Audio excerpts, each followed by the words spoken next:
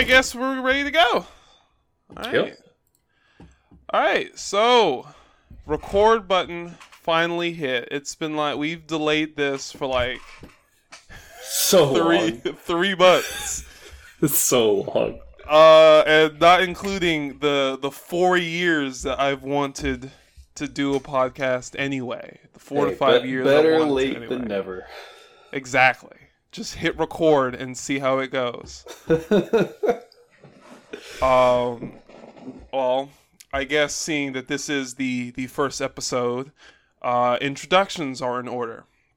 Yep. I am one of your lovely co-hosts, Elijah Wilson, though most people call me Eli. And I write things.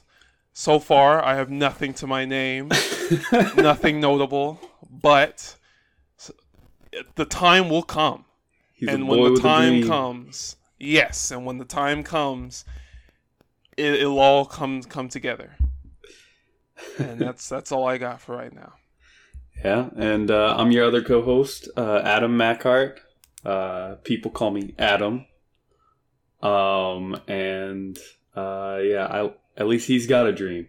But we're here, and we're doing it. Yes, the first episode of Yelling in the Distance. The name that I've had for so long. And the reason why it's Yelling in the Distance is because we're loud and you can always hear us. Or at least me. For sure. Especially whenever we get into a heated discussion. And both of us are very stubborn. And we'll kind of just stick to our guns and just see who is louder. Yes.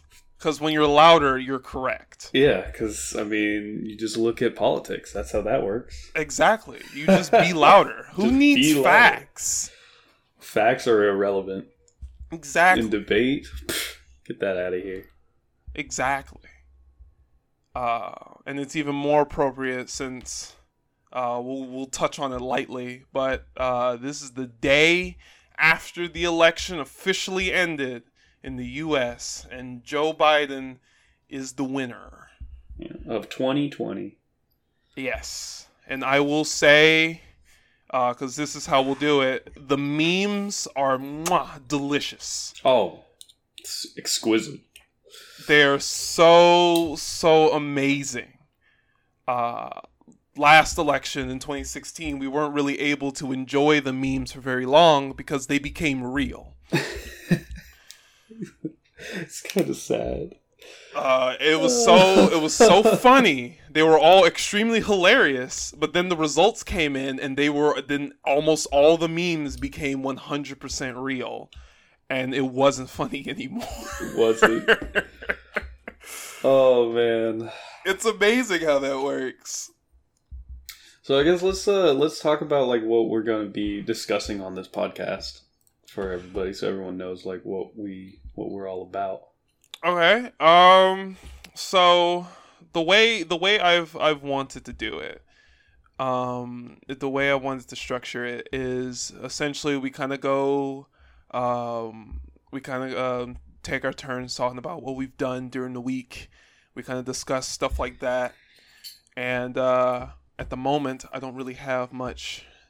I don't have a ton of news in terms of entertainment because I didn't have anything pulled up. Yeah. But I can look. I can go on the. I can go on the Twitters, and stuff like that, and kind of go through the week, and we can kind of talk about stuff like that. Mm-hmm. So Adam, I know you've had a list of things that you've compiled. Yeah. So because of my car getting in a state of not being able to be worked. I haven't been able to, go to my job. Because it turns out hydroplaning is indeed real. Hydroplaning isn't a myth, as others would suggest. As some scientists have suggested. Now, I'm not ruling out the possibility that it could have just been a freak accident of just random nature. You mean an outlier? Yeah, it could just be an outlier. So hydroplaning could possibly not be real, but I am willing to look at it as a possibility. The theory can hold up a little bit. So for the background of this story, a couple months ago, before the pandemic started, two of us. A couple months ago. Then. Yeah, it was a while ago. But before the pandemic started, it was you, me, and your cousin Tyler. We were in the car. I don't even remember where we were going. I think we were going because it was for a game, right? I think it was before a game, and we were getting snacks. So. Yeah, I believe so. And we were going, and you were driving in your car. We were taking a turn, and your car wouldn't turn because you hydroplated, and you hit like the curb. Yeah. And there was no one else on the road. So except there was a pole that was like a foot away from the passenger side. So I could have just died. We were also like almost on the fucking bridge. Yes. So I mentioned that, that pole was dangerously close, and if we were just a couple feet over, I would have died. Because you hydroplated, and you should probably get that checked out. And no shit, Adam turned to me and looked me dead in the eyes and said, "Hydroplating isn't real." Oh man, yeah. I mean, it's pretty fake news. Not gonna lie. But I mean, how it goes, like, first time is just an incident, second time is a coincidence, third time's a charm. So you need the third time to be convinced? Well, obviously. Adam, you might not survive the third time. I don't want to throw out the possibility of it not being true. That's not how science works. You could die the third time. Hey, sometimes what you gotta do for science, it's immeasurable. Sure, okay. Okay, sure. Anyway, you've done some things. Yeah, so I've been watching a lot of DC movies recently and getting caught up in the DC universe. And let me just say, there's a lot of good shit. Now, don't look at like the Justice League, or not Justice League, like whatever the ones that are like the mainstream movies. Those ones are bad. That are DC, like the Suicide Squad, the cinematic universe. Yeah, the cinematic universe action is so bad.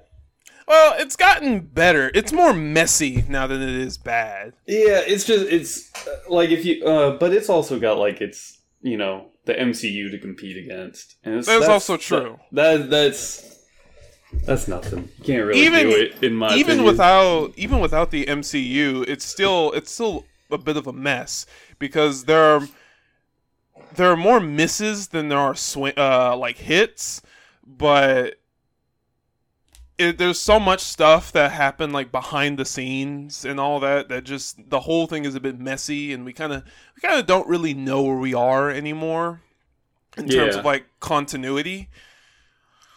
Yeah, for sure. But yeah, no. So I've been watching different ones, and I didn't really watch them in like any specific order, because I was just like, "Ooh, that sounds interesting," and I just clicked it. But like I watched Superman Red Sun, which is the Superman communist origin story. That's the one where he lands in Soviet Russia. Instead of landing in Kansas, he lands in the Ukraine, and it is a trip and a half just watching it. And so it gets to the point where like he gives himself to the state, as a to better serve the USSR. Right. And Stalin's like, yo, he's my new son. And man. so, obviously Superman has like the childhood crush and stuff like that. And then later on, Superman becomes a symbol of the workers, a symbol of the Communist Party under Stalin, and just all this stuff. And obviously, you can't have Superman without Lex Luthor. There's a Russian Lex Luthor? No, there's an American Lex Luthor. What? Yeah, this is Cold War era, boy. Oh no, that's terrible. It's greatness. So Lex Luthor is an American scientist who is married to Lois Lane Luthor. Oh Jesus! You see the puzzle? See the pieces? Yeah, no, they're all coming together. And the whole it's a very interesting dynamic between Lex Luthor and Superman, because everyone is like, Superman's alive. Superman's like there. Right. And it's because of Superman being there, it switches what the Cold War, it becomes even more cold. Because the Cold War goes from nuclear weapons to metahumans. It's like, which country can get more metahumans? Oh my god. For a potential war. An interesting thing that happens, I think, I don't know about in the movie if this actually happens, but in the comics, because this has a comic book series. Right. Lex Luthor makes one of his satellites start falling towards Metropolis. Mm-hmm. Superman, being Superman, puts aside his political differences with the USA and goes and saves the day and gets the and grabs the satellite out of the air and throws it in the water. Cool. And then like afterward gives a Soviet speech to the American people, saying like, even though that you're repressed by your capitalistic overlords, I will still protect you. Very Superman Russian thing. Also, throughout the movie, he has a Russian accent. It is amazing. Well, yeah. And as he goes through, Lois Lane wants to get an interview. Lois Lane still works for the paper, still works for the Planet. She's still a reporter. Yeah, still a reporter. And Superman comes back later and talks to him, and then Lois Lane's like, "Hey, you know anything about the gulags?" No, those aren't real. From Superman. No, they're pretty real. Hands him a folder that's classified, by the way, because, Lex Luthor's great at getting stuff. Mm-hmm. Shows him all the stuff that's, like, wrong. This isn't real. And just pushes it back. He goes back, and then he goes and looks and sees, if they're real. Goes and sees, oh, shit. Gulags are real. Super real. Oh no. Goes through, I'm pretty sure that young Batman is there in the gulag that he goes to. Only reason why is because you see a kid and he's all mad, doesn't have parents, and then behind him a whole bunch of bats show their eyes in it's very foreboding in that sense. Very Batman-esque. Very Batman. When you see a little kid with no parents and they're just angrily brooding in a corner, yeah, that's Bruce. Yeah, that's Batman. And then another person that he sees Svetlana, who was, lo and behold, Superman's little childhood friend and little girlfriend or whatever. Oh no! And he's like, Svetlana, why are you here? And she answers with just a simple, because I knew you before. Oh no! Oh man, it broke my heart. So he frees everybody in the gulag. Svetlana dies in his arms, and he goes and confronts Stalin. And you just see, like, it's Stalin. Stalin's a bad guy. Yeah. Spoilers alert. Stalin's a bad guy. Yeah, I think I've seen the clip where Clark, is his name Clark? His name's not Clark. Well, it's no, Clark? it's not Clark. It's they don't really say it. Like in the younger part they do, but it's a Russian name. Oh, okay. So his name just doesn't really matter, and when he grows up, because he's he legitimately just later on he says that I used to have a name, but now I'm just Superman. Okay. Yeah. Yeah, I think I've seen the clip of where he confronts Stalin, and Stalin's like, "Hey, we're doing good. We're doing good for like the country," and Soups is like, "Nah, I don't really think so, Dad." It's like, come on. Hey, America, fuck that place. We got 'em. And then that's when he does the thing and kill him. Yeah, no, then he just uses his laser beams and just vaporizes Stalin. The best part that happens after that is a whole bunch of people just run in because, Stalin's being attacked. See that Superman just killed Stalin. So then they just pronounce him the next leader of the USSR. It was like, that's all that had to be done? As Superman just takes over the USSR.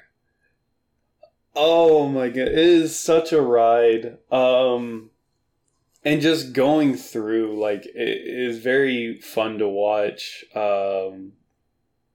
Just the cast of the Justice League and stuff like that in that universe. Like, for instance, like Wonder Woman is an ambassador from Themyscira. Oh, okay. Yeah, and she's the only reason, like, she hated Stalin. She said he's a brute and all this, but he's also a man. Well, yeah. But Wonder Woman's like, yeah, you know what? I support you, Superman. And then as you find out that, like, Batman's around, he's a terrorist. He's a terrorist. He is a terrorist in the USSR trying to liberate the USSR, the people of the USSR. Alright. Yeah, because a thing that happens later on is Brainiac shows up. Oh, okay. Yeah. And Superman goes and fights Brainiac. And Brainiac does Brainiac things and collects Stalingrad, however you say it. And just makes it into a little, city in a bottle. Then Superman beats into his ship and then rewrites Brainiac's coding and makes Brainiac a robot for the state. He turned Brainiac into a Russian soldier now? Is that what goes on? No, it turns him into like a Russian computer to help administrate the USSR. That's how they win the space race.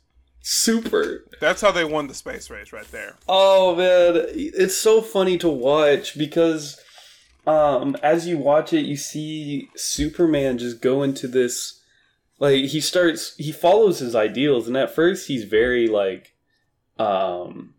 very true to his, ideals, and to who Superman is, protecting the innocent, all that stuff. Right. And the one thing that he kept at the very beginning is, I will not attack the U.S. on their borders, their coasts. Mm-hmm. And the reason why is he wants to win the argument. He doesn't want to just beat people into submission. Right. Okay? Because that's the whole reason of the Cold War to begin with. Right, yeah. He does go to the Korean War, Vietnam War, whichever one. And what took years of war, he finished in like 30 minutes. As Superman does. As Superman does. And just all this stuff. Obviously, Lex Luthor is trying his best to combat Superman. Right.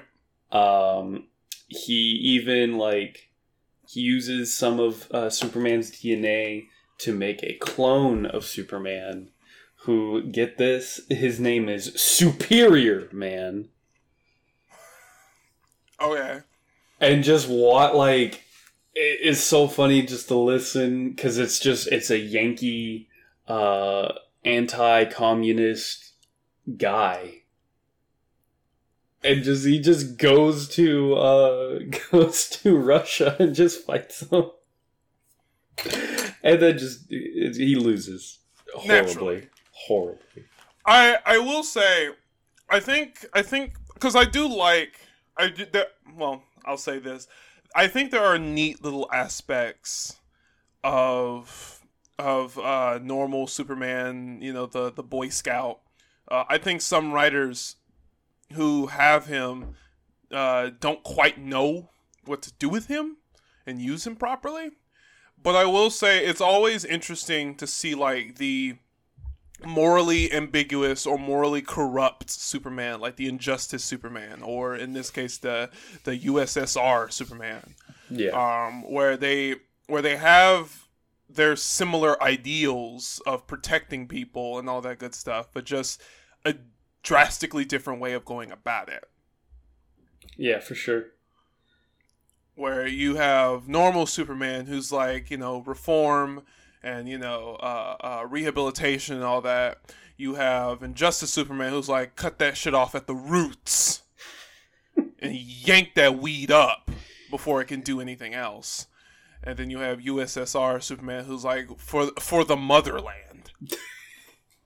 Oh, and it there's a lot of just little cool things that happen later on. Mm-hmm. But it is definitely, I would recommend it.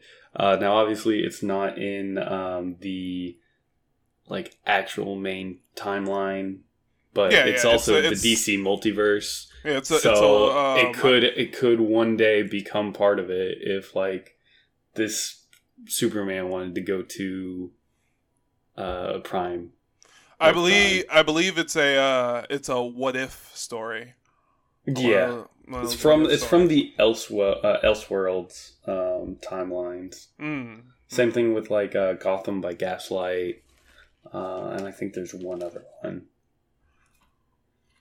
But yeah, the show or the movie and the comics are radically different, especially in their endings, because in the comics,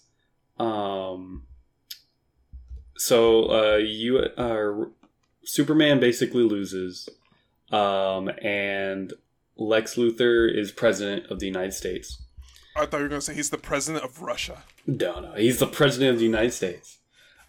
Superman basically realizes that he's doing bad, because in the continuity of both of them, anybody that was against the state of Russia was turned into a Superman robot. Oh. where they were lobotomized and then made into just normal workers. So there's a utopia in Russia. Everyone's okay with doing the menial tasks of the state. Nobody has free will. Because what's that? What's free will's not important. For the motherland. For the motherland. And in the comics, Lex Luthor basically discovers immortality. Or something like that. And just longevity. And lives for like thousands of years. Jesus. And then later on, it's like, what's it called? In a flashback to the future, there are two what's it called? Descendants of Lex Luthor and Lois Lane, who are putting their child Kal-El into a ship to shoot him off back in time as the sun explodes as a red sun. Which proposes the idea that Lex Luthor is the ancestor of Superman. Mm-hmm. So it's a crazy ride, but it is a fun one nonetheless.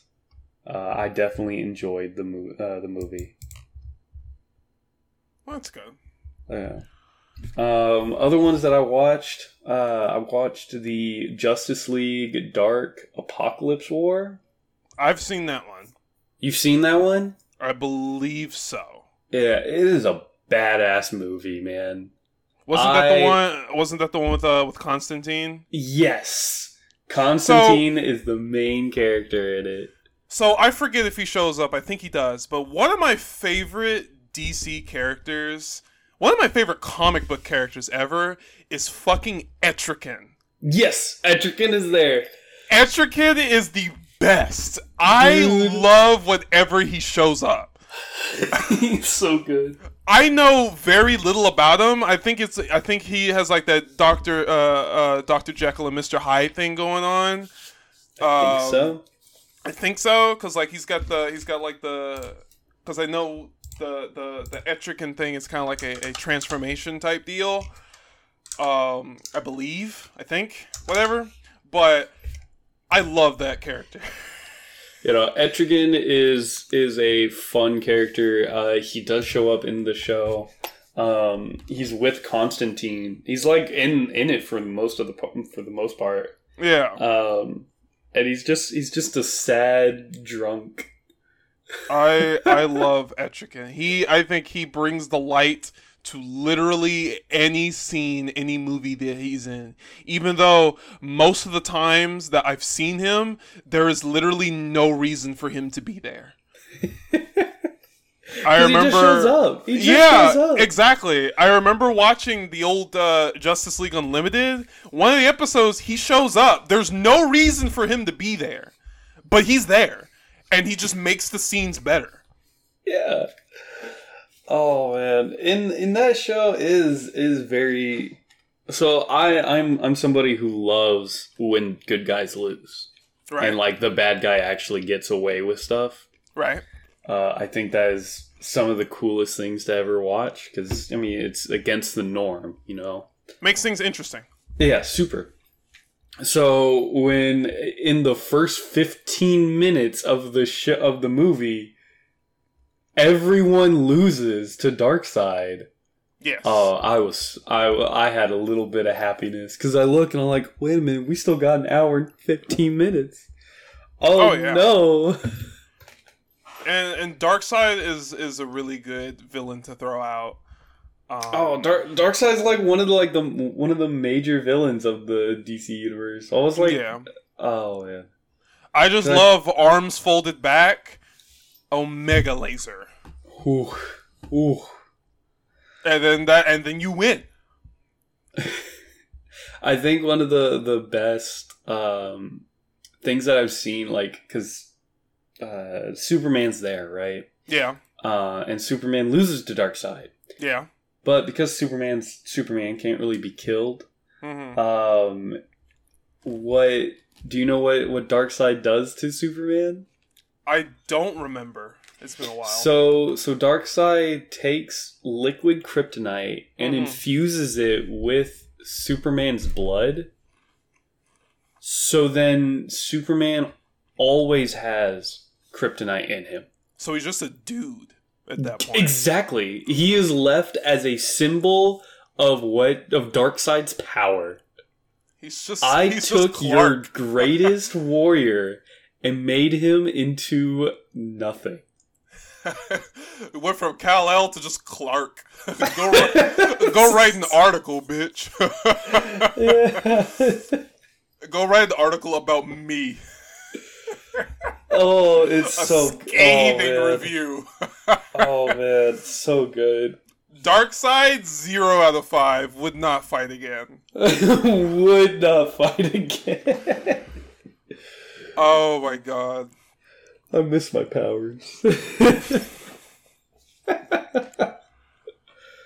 And then Trigon shows up. Right. Oh man, watching Trigon and Darkseid fight was pretty hype. Not gonna lie. A battle between gods is always very fun.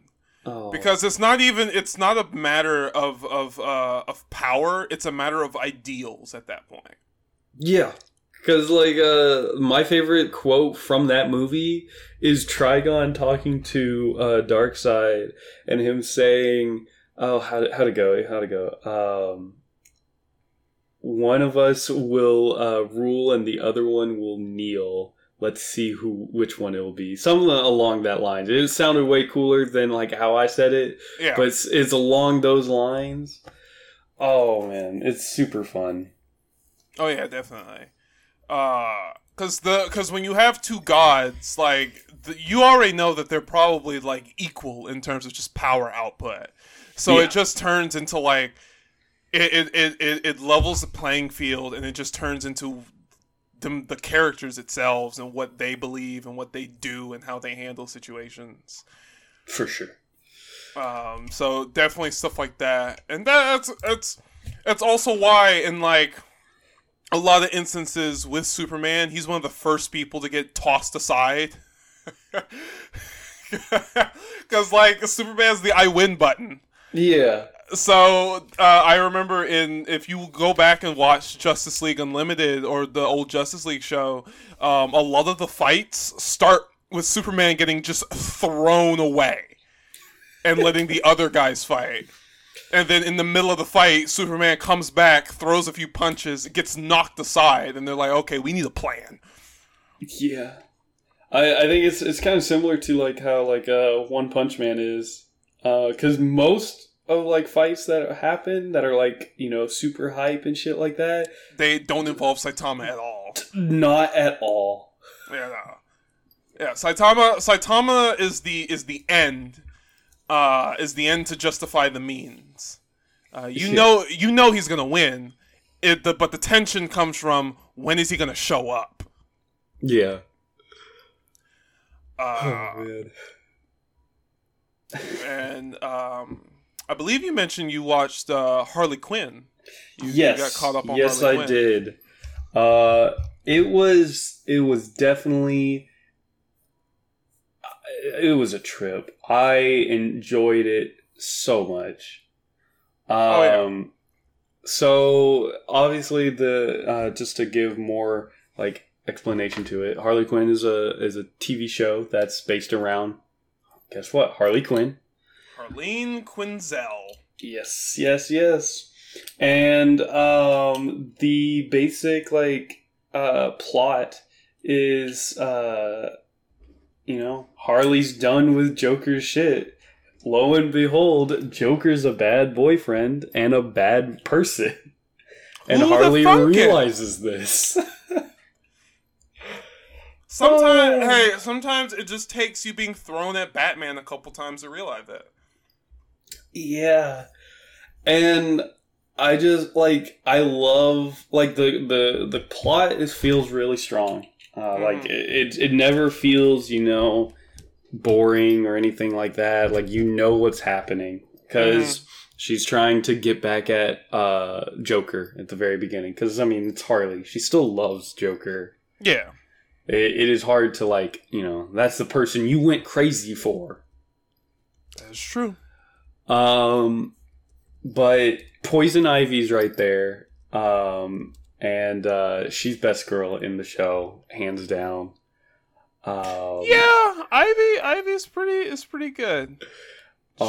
She's very much the straight man the show needs. Yes.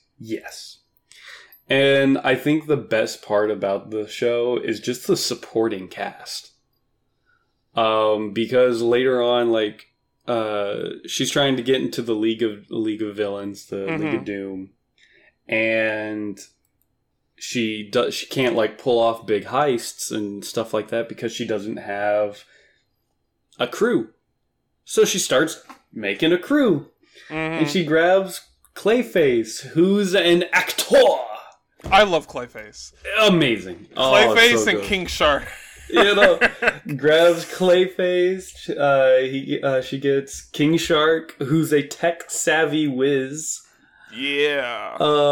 And is just super blunt about everything he talks about, or just talks. Yeah, because he doesn't really have much of a filter. Yeah, and it's so good. Poison Ivy's there, even though she says she's not part of the crew. She is.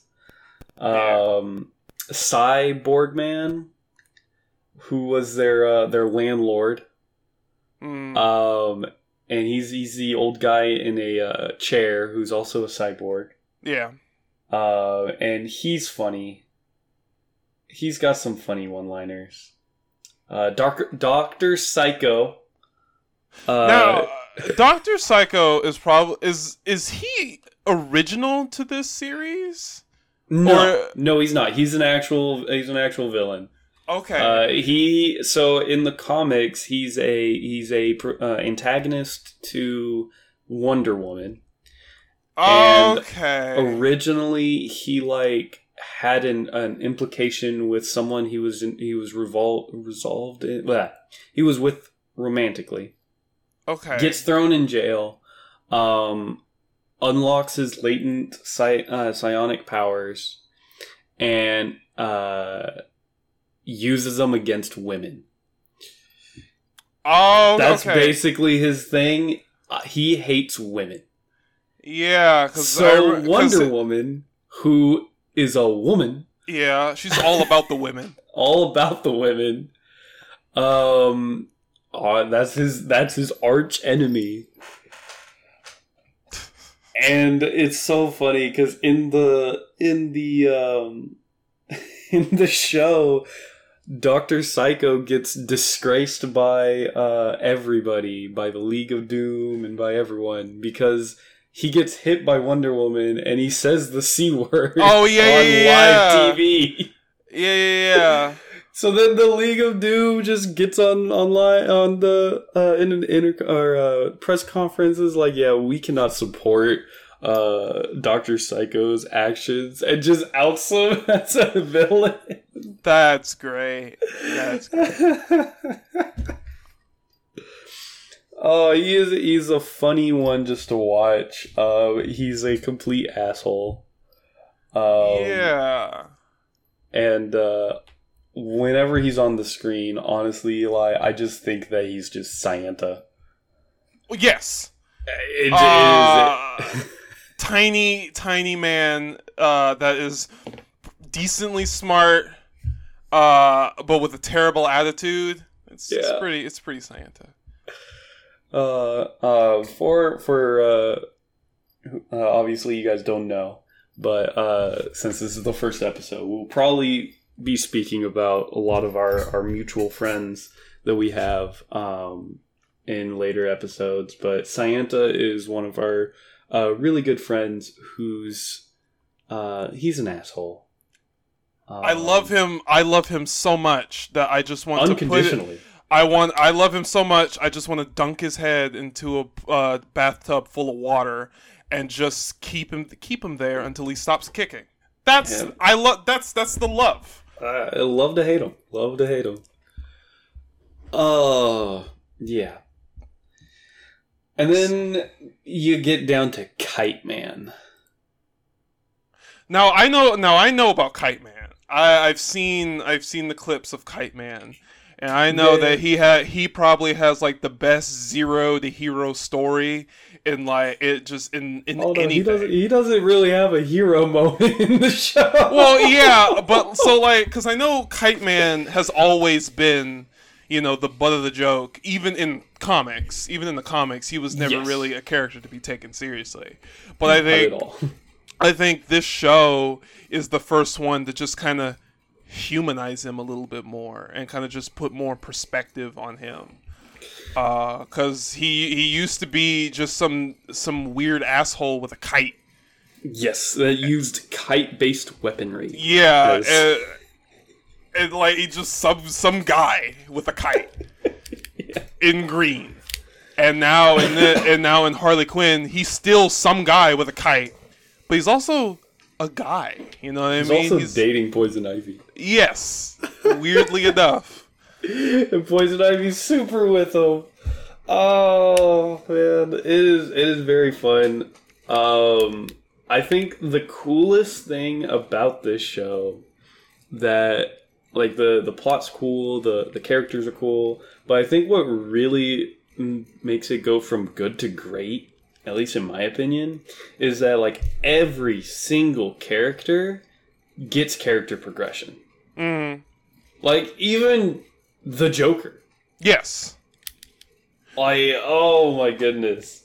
Because what I do like is that all of them are kind of caricatures of themselves.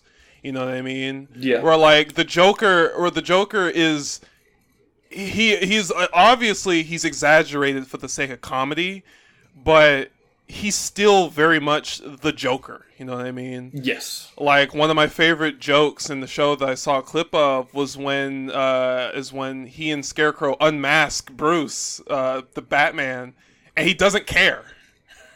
Yeah, he's actually super mad. Yeah, he gets super upset that he doesn't have an electric car that Bruce Wayne promised that he'd have by now. So, like, it's amazing how, like, they're obviously exaggerated and just, you know, for comedic effect, but they still hold parts of their character, of what makes them, you know, known characters. Yeah. Context for that scene, because that scene did come up, and it was great. So, Joker wins. He kills the League of Doom. And just takes over all of Gotham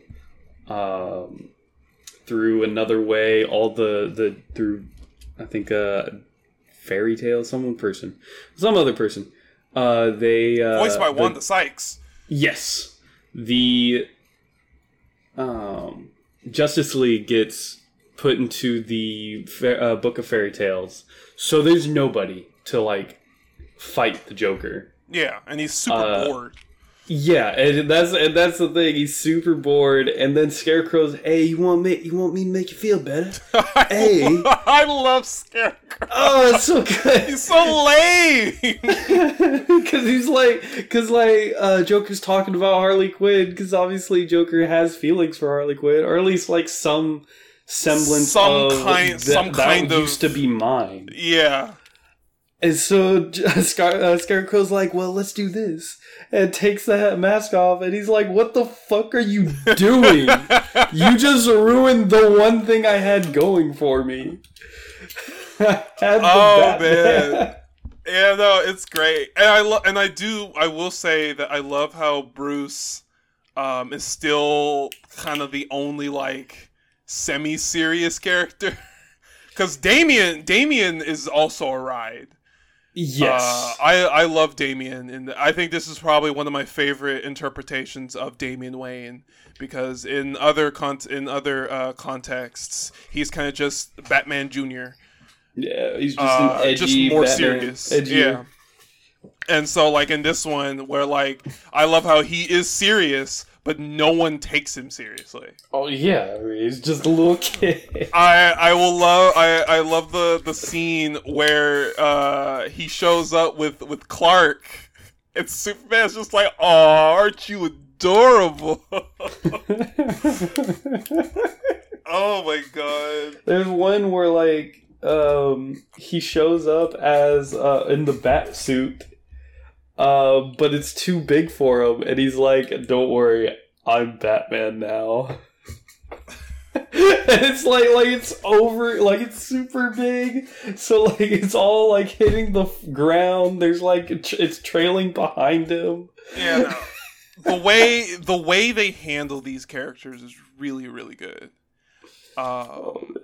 And I will say that I also love how, like, they give some of these side characters, like King Shark and Clayface, kind of these interesting characters in their own right, of course, but they're also kind of throwaway villains, and even Dr. Psycho. Yes. They're kind of just throwaway villains, and now they have their front and center. Because I love the underdogs. I love the background characters and stuff like that. So I love it whenever they get their attention and they get to do stuff. Yeah, for sure. I think this show does really well with that. Because like I said, like every character gets character progression. Yeah. Like King Shark gets married. Yeah, I remember that. and he's super trying to like not to. Yeah. It's so good. King Shark gets married. Poison Ivy goes through like her ordeal with Kite Man, and then her ordeal with Harley Quinn. Because lo and behold, hey, they're attracted to each other. Kite Man was so bad it turned Ivy gay. Oh man. The Joker gets character progression. I thought the coolest was, Commissioner Gordon. So, Commissioner Gordon at the very beginning of the show is a sleep-deprived man who is losing his wife. Mm-hmm. And he likes to just call Batman using the bat signal. And then Batman will show up and he's like, "Hey, can we just talk?" It's like, "Gordon, we're we have a working relationship." He's like, "Yeah, but like, you're like the only person that talks to me now." It's just sad just watching him. Yeah. And he'll just flip the switch on and off all the time. So then whenever, shit goes up creek and all the heroes disappear, Gordon basically goes crazy. Because he's like, I don't know what to do anymore. So he tries to like defend the city afterwards, because I think it's season 2 where all the the rest of the villains that are still around, they basically just cut up Gotham into territories. So then you got Bane with his area, you have the Riddler and his area, Mr. Freeze has his territory, Penguin has his, and Two-Face. Mm-hmm. And it just becomes like it's just crazy on the streets. The president of the United States says Gotham is no longer part of the U.S. so that they don't have to deal with it. Now, I will say, Bane is also a good one. Yeah, I don't really like agree with like how they've portrayed Bane, because Bane's super smart. Yes, he's incredible. I never really got that feeling from it, but in the show, he's still Bane, just super strong, but he's just the joke of everything. That is true. Yeah. Like, I can agree because Bane is one of the smarter characters in the DC universe. yes. They don't really, a lot of the time they don't really show it, but Bane is one of the characters who figures out that Bruce Wayne is Batman. Yes. On his own. So yeah, but I will say that the way they portray Bane, I think was pretty funny, especially with the voice. Yes. And like, just it's like, I'll blow you up. If it was like against, like, it was a minor inconvenience for him, like, I'll blow you up. Yeah. But in almost like every instance, like, the League of Doom was always just shitting on him. Just like, and I will say that, like, the League of Doom being kind of just like the way I think Lex had the best line. What was it? When he was referring to Joker, when Harley Quinn kind of like criticized his plan for what to do with the city, how he wanted to make the big tower. Yeah. What was it? I think it was like, you made the icing before you made the cake or something like that. Yeah. I love just how the professional board meeting, the League of Doom is, how they went out and made a public statement to cancel Dr. Psychos, to distance so himself. Like, I love just the approach to how, like, yeah, we're evil, but we have, like, we're professional evil. Yeah. We have a level that we don't cross. It's so funny. Where evil is a profession, not an ideology, right?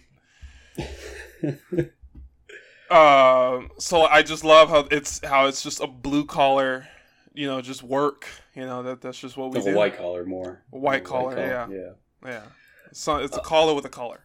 It's a collar with a color, yes, sir. So Harley Quinn's fun, and it is a show I would like. I'm down to watch again. There was a lot of fun with it. Yeah, and then the third season has been confirmed, right? It has been confirmed, but it's an HBO exclusive. So where I watched everything was off the DC Universe site. Yeah, I guess they're not wanting to, have the third season. So it's just going to be an HBO show now. Well, that works. Yeah. Man.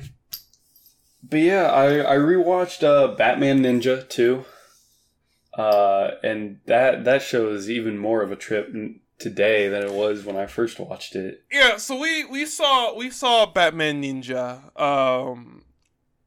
I remember, and yeah, it was a trip because you were also under the influence when you saw it the first time. But I thought that movie was, it wasn't to me the greatest thing ever, but I think it was just a fun little romp. Yeah, like, it was definitely not like, again, a critically acclaimed movie. Yeah, but it was just funny to watch.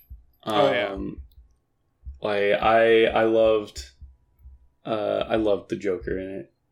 Joker was so good. The Joker, it can be potentially one of the easiest but hardest characters you ever write, because you have to do it right. Yes. But then when you do it right and you realize what you want to do, then it's so much fun just looking at him go and just him being a lunatic. So it's just great. Oh man!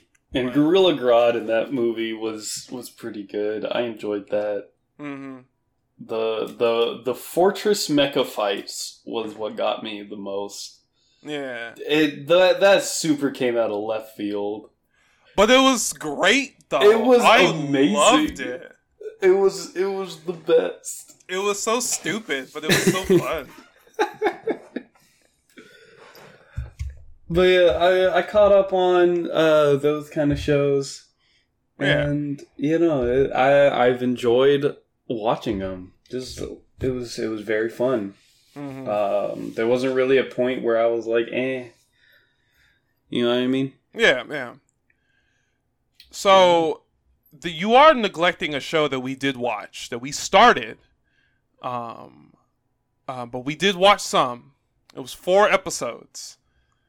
Do you know what I'm referring to? Are you talking about Code Lyoko? Code Lyoko, my guy!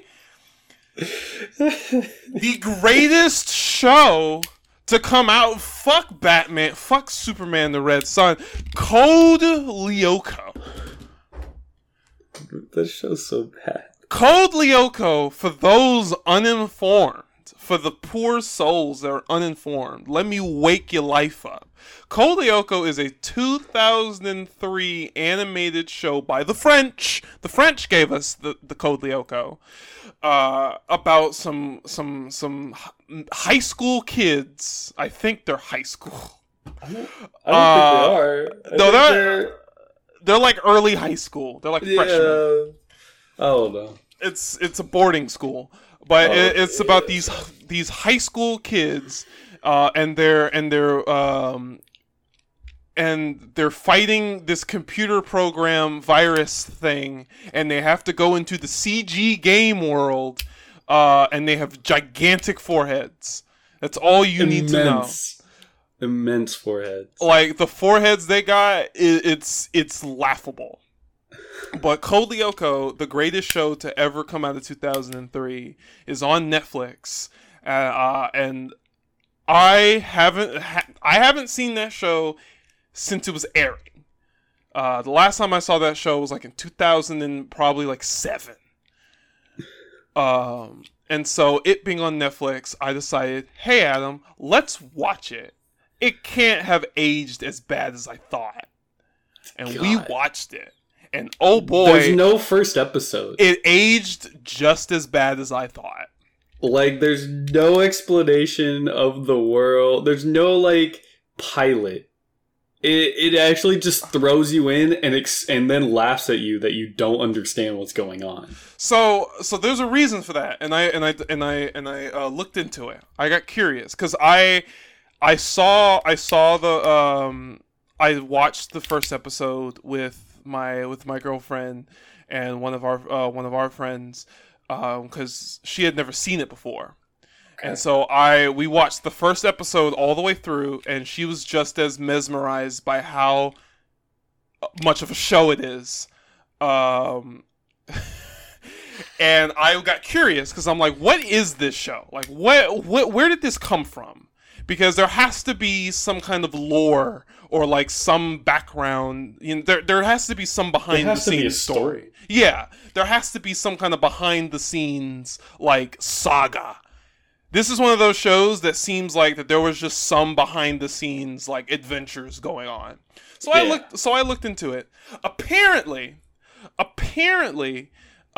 this show came from a short film. Where was it? Let me look at the wiki again. This movie came from a short film that was called, excuse my French, but it was called Les Enfants font leur cinéma, or The Children Make Their Movies. And it was a little French short film, and that was eventually reworked into a pilot for a show called The Garage Kids, and then that was eventually worked into the series Code Lyoko. So if you want background, Code Lyoko is not even like that's like the parts that we saw weren't even like that's kind of like after like this Garage Kids show. Yes. Okay. So apparently all the background, or at least some sort of background information that we need to get, we have to watch the French short films, The Children Make Their Movies, or the Garage Kid pilot. Now they're most likely both in French. I don't think there's an English whatever sub dub whatever. But I'm curious. And apparently a lot of the people who worked on Code Lyoko went to go work on Oban Star Racers, which is a French-Japanese anime that Disney had when they had their Jetix channel. That was eventually reworked into Disney XD. or Toon Disney for some other people. But yeah, it is an amazing show that has definitely aged extremely well, like the finest wine. If you want entertainment, go watch Code Lyoko on Netflix. Do it. It's so good. Yeah, just do it. Yeah. Here we are, going far to save all that we love. If we give what we got, we'll make it through. Oh my god, man. This show is so good, and it will play. There are 2 tracks. There are 2 tracks that this show has. There are only 2. It is the main theme that it will play on that keyboard all the time, every time, or it'll have the enemy theme that will also play. Those are the only 2 tracks that the show has. Yeah. Oh, and the third suspense theme. It's the perfect show. It's got like vague anime themes. It's got vague nudity. It's got CG.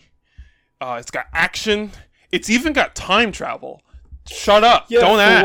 For whatever reason, it's like a problem happens, and then like the virus shows up, and then they're like, oh shit, we gotta go back. We gotta like fix it. So how they fix it is going back in time, and then everything just is okay. We turn off the computer and turn it back on. Yeah, it's like, oh my god. It's so good. It's so great. So shut up. So dumb. So the first episode we saw, because I had never seen the show in order. I just saw it as it aired on Cartoon Network. So you didn't even know what the fuck it meant either, huh? No, I didn't. So the first episode that we saw is the first episode lined up for the series. I didn't know that was the first episode because it just throws you in. Yeah.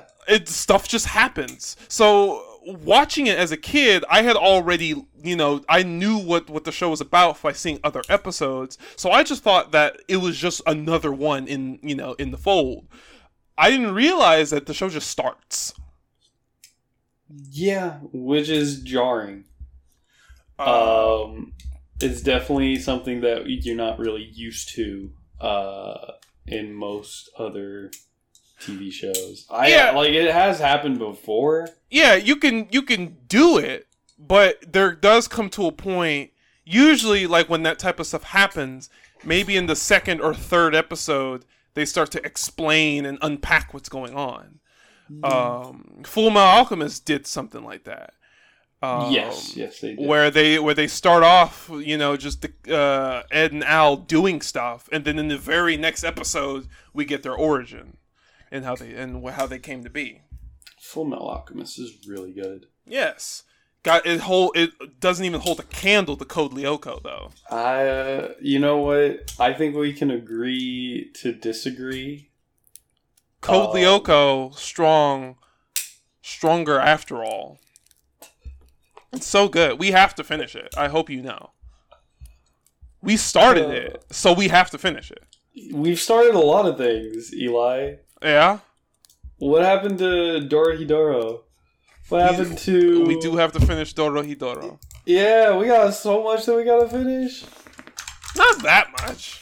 Well, it's funny enough that we mentioned Full Metal Alchemist. You still gotta finish Full Metal Alchemist. We gotta finish Full Metal Alchemist? Because we're getting there. We're approaching the final, the climax. Because Dorohedoro has a new, another season. Yeah, so we'll have to do that. Then we gotta finish Symbiotic Titan. We do have to finish Symbiotic. The Cartoon Network has to finish Symbiotic Titan. Yeah.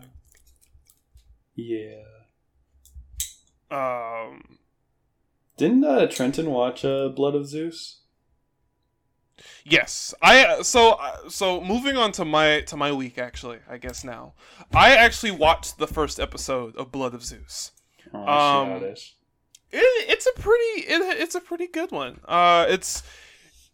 there's not really much to say about the first episode because it's kind of just, Greek lore, gods, so there's not much else, there's not much to talk about aside from the main character's name is Heron, and I heard it and I was like, oh well, because he is the son, the bastard son of Zeus, one of the several. Yeah, I mean, it's not like an achievement or anything at all.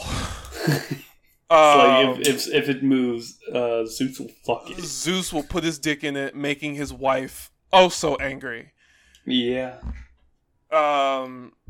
So Heron is there's not really a whole lot to him so far, aside from him kind of being the hero. Basically, he stands up for the weak. He loves his mom, and that's kind of really it as far as the first episode goes. But they're fighting demons because they're they're people who eat pieces of dead titans, and there's like a cult of people who like eat titans to become strong.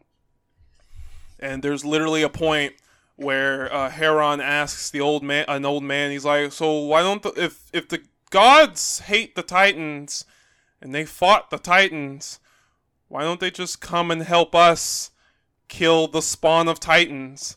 And he's like, well, the gods, I mean, we gave Earth to man, so they kind of have to do it. They kind of have to fend themselves. It's like, that's kind of fucked up. It's like, yeah, but that's gods.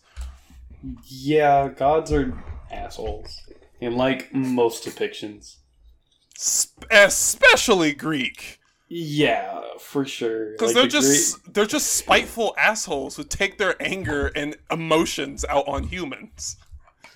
Because they're fucking just bugs to them. And then punish them when they get rightfully upset. You're gonna come at me because I raped your wife and she's bearing my child? Turn into a tree, bitch. Cursed. Be gone. So I think it's a fine show. It is by the same studio that did Castlevania. And, okay, because it did kind of look. It did have that kind of. Yeah, it's by the same studio. It's by the same studio that did Castlevania and the show Seis Manos. Castlevania being amazing. It is impeccable. Like, I think the third season's my favorite. Honestly, yeah. Like, because I love Dracula. I think he's amazing in the show. Yes, very well depicted.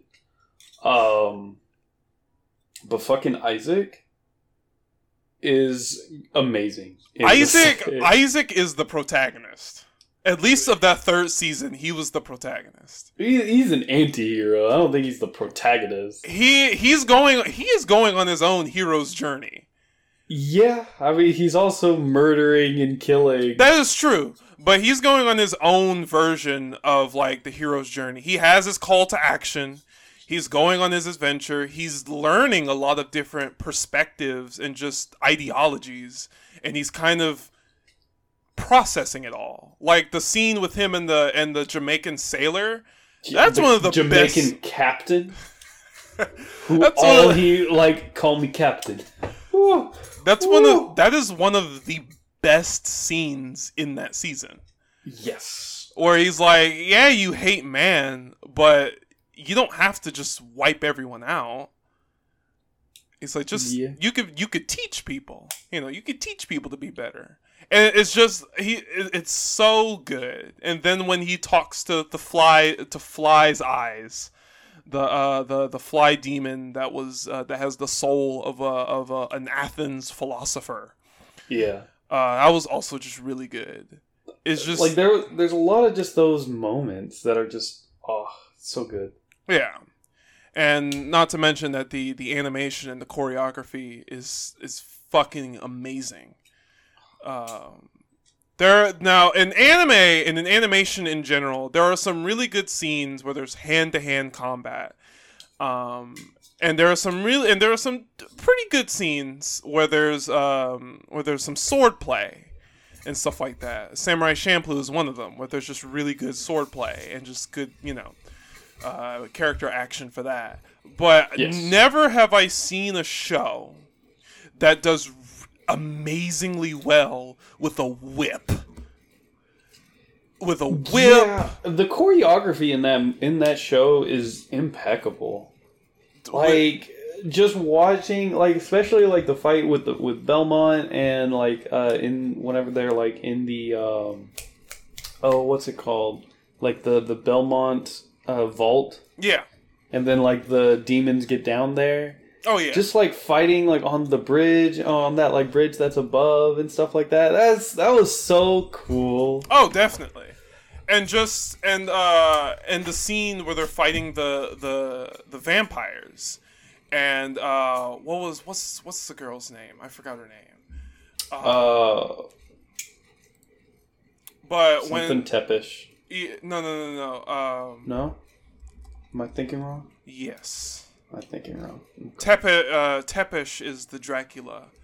Oh yeah, you're right. It's the Dracula family name. What was her name?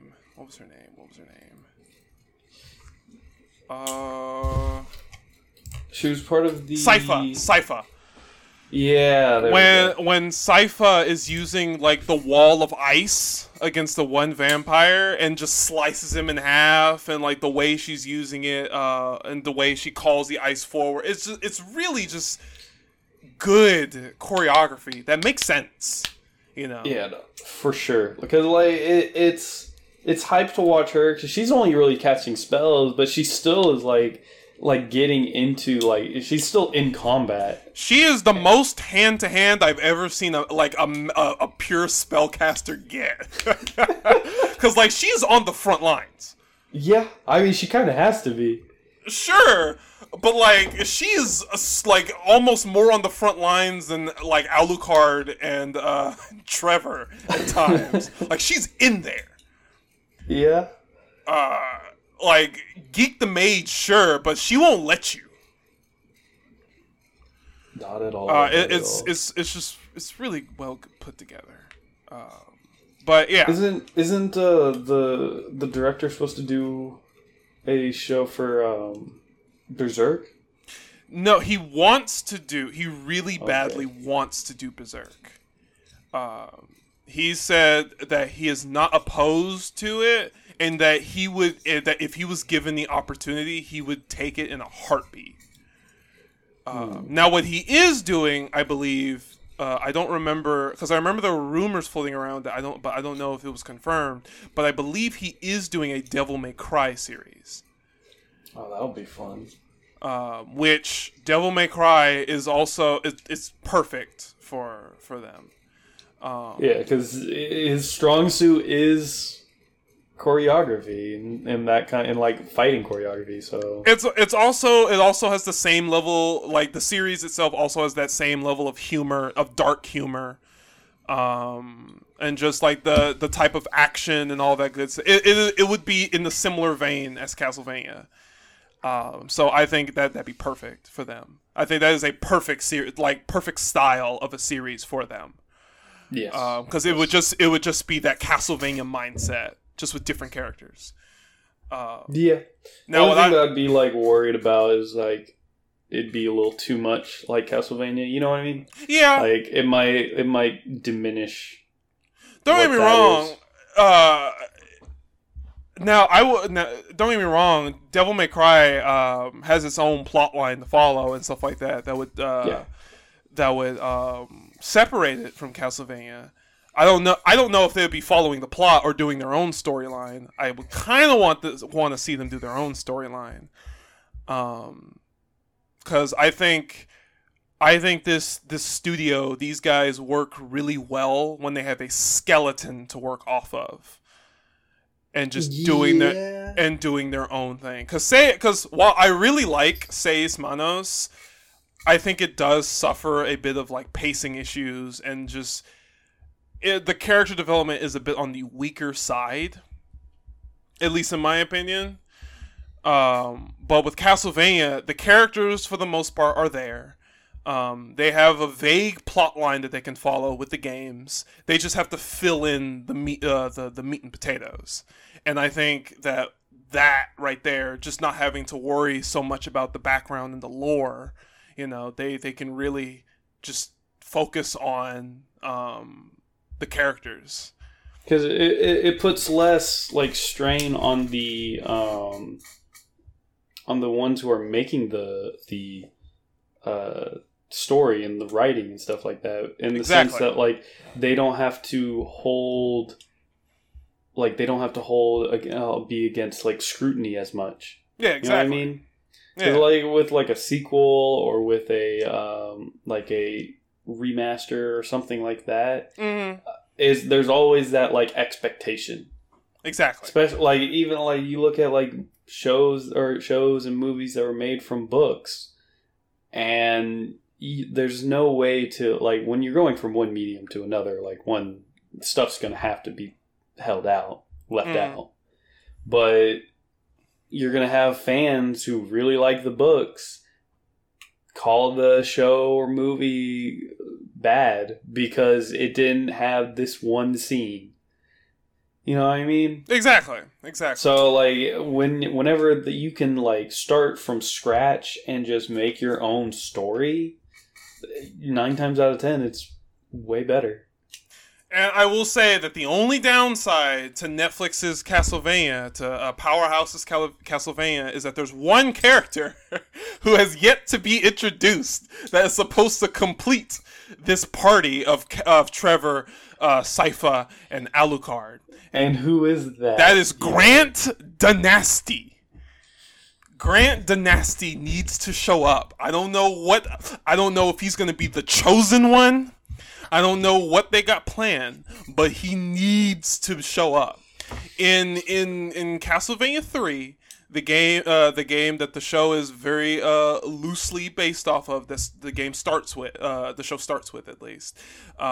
Trevor meets, the first person that he meets is Grant Dynasty, who is a thief, the rogue. His ability was that he can climb up walls, and he has a knife that he stabs people with. And I don't remember what his whole thing was like in terms of the plot. There wasn't that much plot to follow aside from kill Dracula in that game at the time. But he needs to show up. I want Grant Dynasty to show up.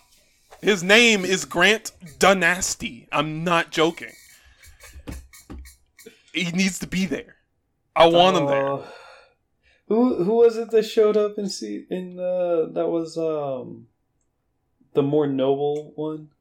The what? Noble character. Like he was in the town trying to get into the church. Oh, that was Saint Germain, I believe. Saint Germain. Saint Germain was pretty good. He was a pretty cool character. Well, let me see. I think that was him. I think you're right on that. Let me see. Yeah, it was Saint Germain. It was Saint Germain. Ooh, he looks very classy. In the other games, but yeah. So we'll have to sit down and watch Blood of Zeus at some point. Yeah, we got a lot of stuff that we gotta watch. Yes, but continue with my week. I got a new phone. Oh? Yeah, I got a new phone because my other one died. So the problem that my phone ran into was I accidentally dropped it, and I dropped it on the charger, right? And so I guess when that happened, it like jumbled something inside, and so now the phone won't hold the charge, right? It'll like I'll plug it in, right, and it'll plug in like normal, and it'll charge for like 3 seconds, disconnect, then reconnect. Okay. and I don't move it. Right, it's not one of the things where you have to hold it in. No, it'll be in, and it'll charge, disconnect, reconnect, disconnect, reconnect. That sucks. And so when it's doing that, it's burning more energy than it's taking.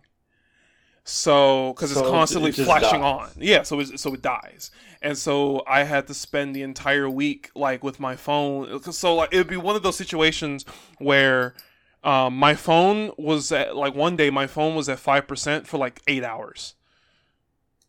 It wouldn't charge. Did you ever try like just turning off the phone and then trying to like charge it? Yes, same thing. Okay.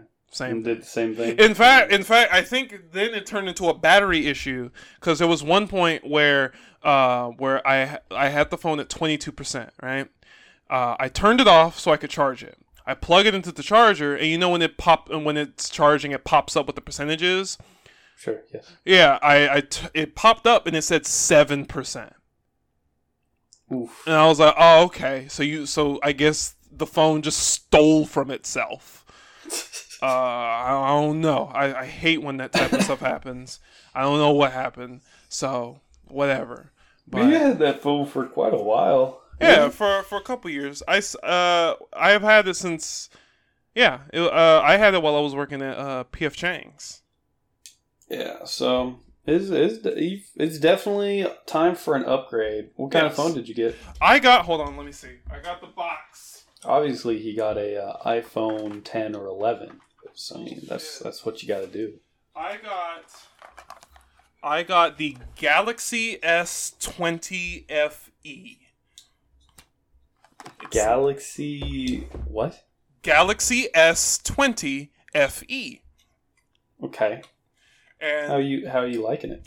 I love it. I'm still adjusting. I bet. I'm adjusting. You're not the most tech savvy person. So not really. I wouldn't expect anything else. I kind of just assume, and sometimes it works, sometimes it doesn't. But yeah, I'm still adjusting to it. It's fine. I love it. I need to buy a case and all that for it, but I love the phone. Oh, for sure. I love the phone. So you don't drop it on its charger. Yeah. But I love the phone. I can't say anything though. Yeah, you drop your phone way more than I do.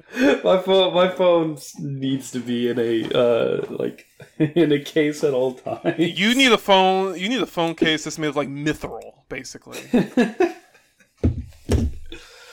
But hey, this phone's held up. I'm pretty proud. Oh yes, no, super. I'm surprised it's still, still good. I mean, it's starting to get the wear and tear from Adam, but it's alive. But I got my new phone, so everything's back in business. I can catch up on stuff because I have my setup is I have a laptop, singular screen. So my second monitor, so to speak, is my phone. That's where I watch stuff and like listen to music and all that good stuff. And my laptop, my main screen is where the business happens, where I play games and do stuff like that. So the business where I play games. Yeah, I mean, but so that is. So I'm back to watching stuff. I have quite a bit of stuff to catch up on in terms of YouTube and stuff. There he is, Grant Dynasty. Ooh, I'm on Google and I was looking up pictures. Fucking dude, I can't. When I know they're holding him, I know they have a plan. They have a plan as to what they want to do. Or they just don't care. Shut up. Like, cause who is he again? Guy with a knife that climbs walls? Shut up.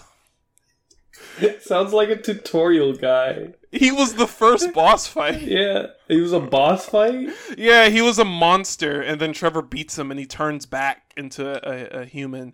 And he's like, thanks, fam. It looks like we're going the same direction. I'll go with you. And, yeah.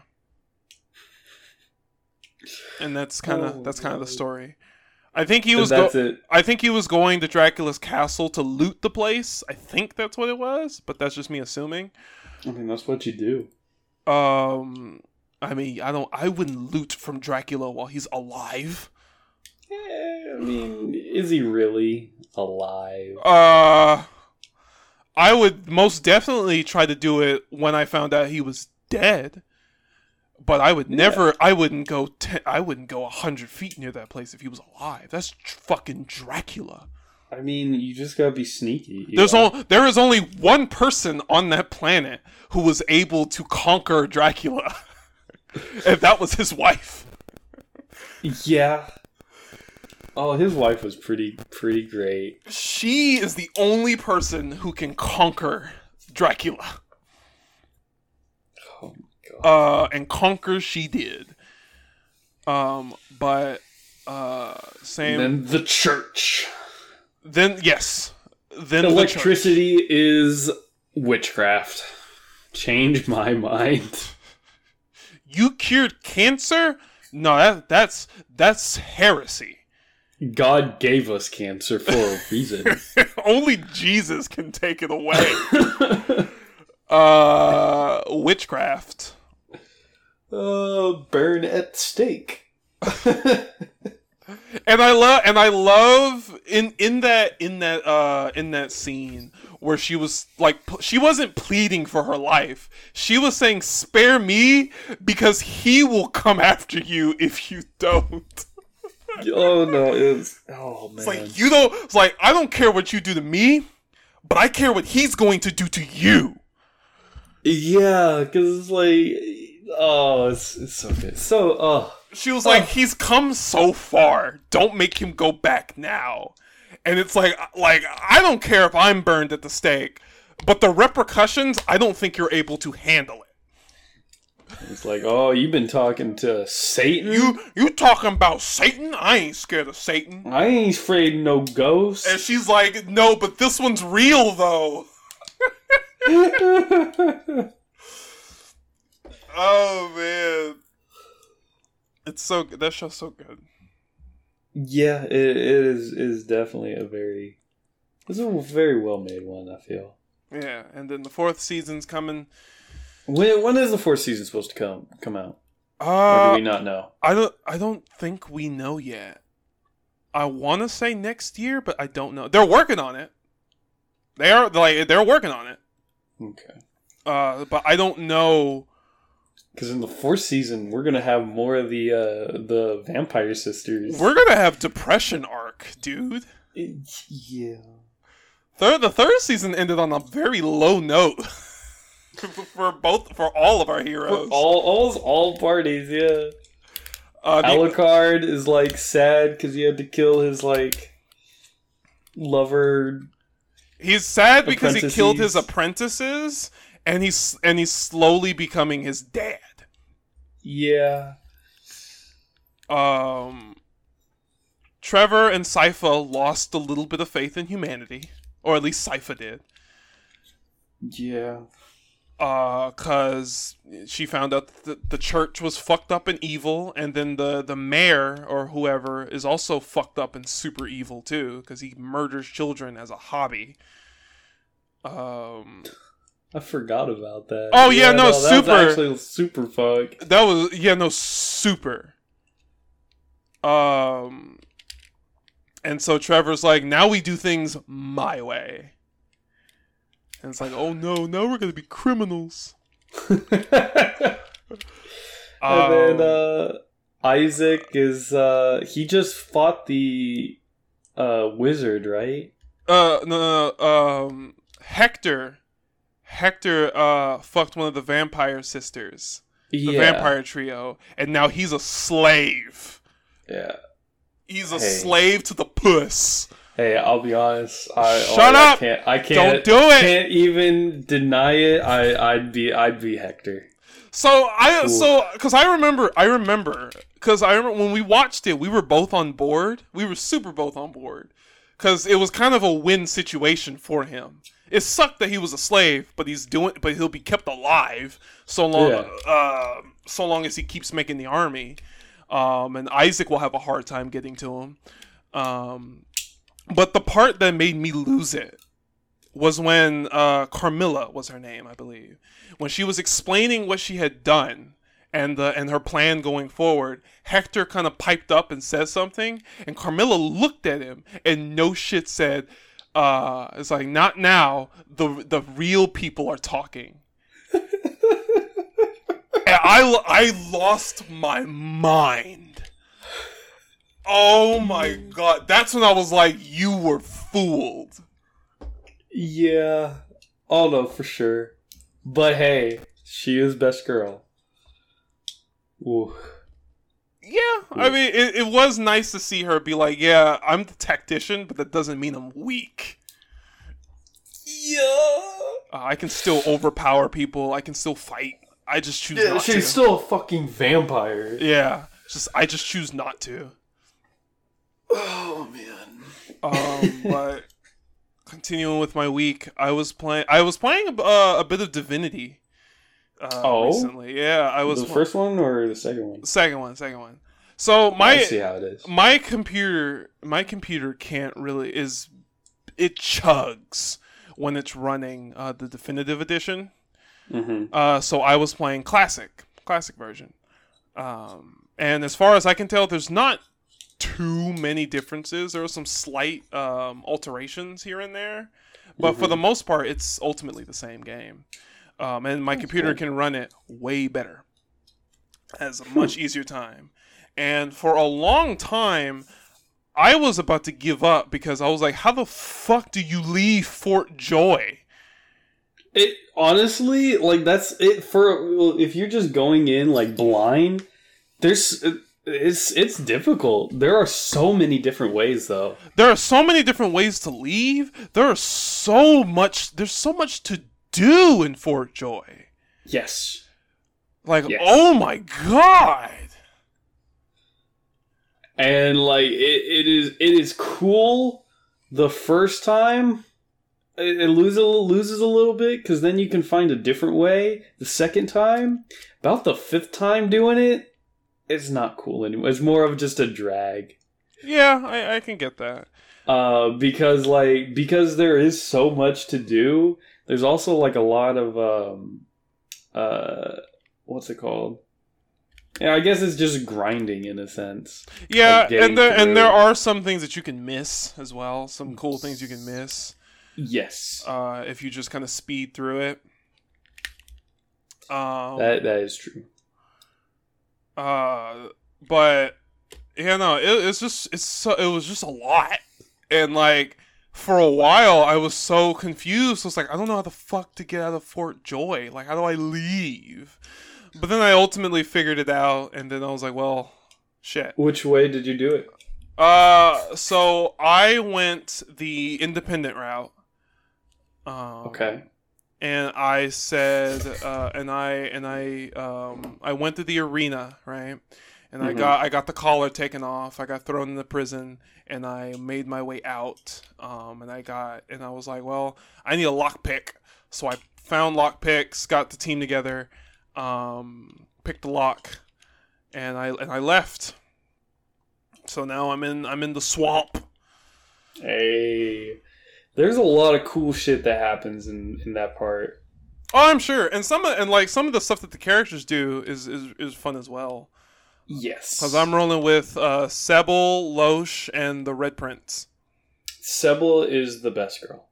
Sebel is pretty good. Sebel, Sebel is amazing. I love her so much. I do like Sebel. In my playthrough, now I enjoy like being powerful, I guess, and like figuring out like how systems work. Mm-hmm. And there's a perk in Divinity that's called Lone Wolf. Yeah, where your stats go up. Your stats are like doubled in like almost everything. And but you can't have a party. Yeah, you can only have like one other person. So does that include like a player character, or does that? Yeah. So you could have two. You can have like if we played together. Right. It could only just be us. It could only just be us, but we both are lone wolf. And because for a little bit, like, because I had Sebel in my solo playthrough. Yeah. And my whole build was, I'm just going to not be able to die. Just take damage and just, that's it. Mm. But I needed someone to, like, heal me. So I picked Sebel, and she's my healer. And then later on, she's now just the team. Like, she does the damage, and she heals me.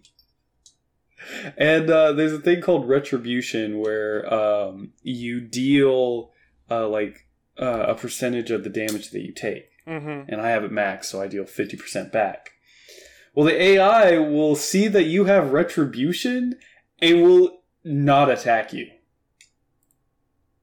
So then they just go for Sebel. So the entire time, Sebel's just fighting the whole fight by herself. And then my character's just running at him saying, hit me, please. Because he can't do damage. Christ. He can lock down one enemy with taunt. And that's it. Christ almighty.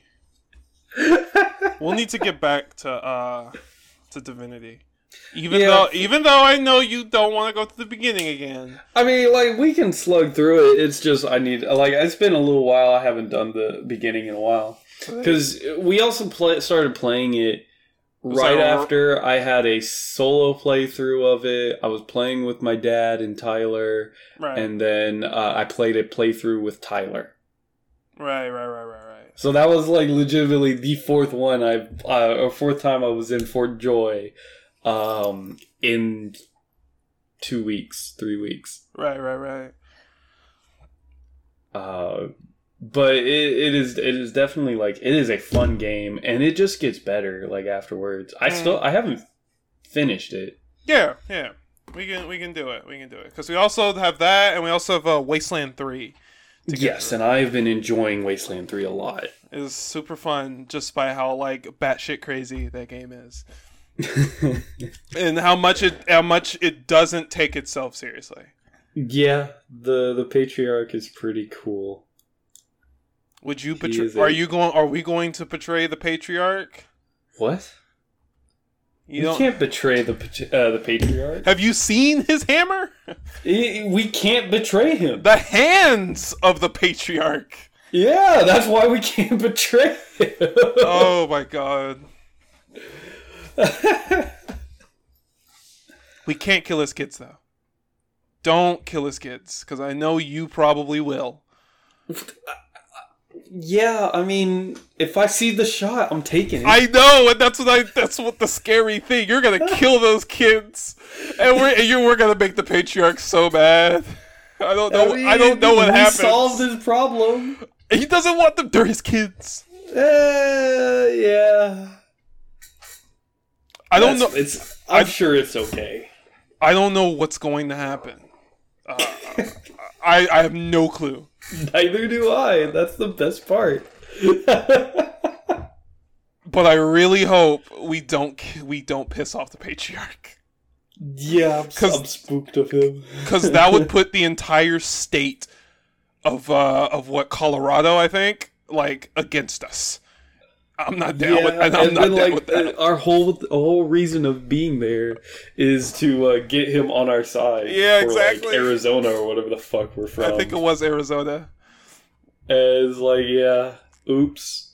Sorry, Arizona. Guess I just killed us.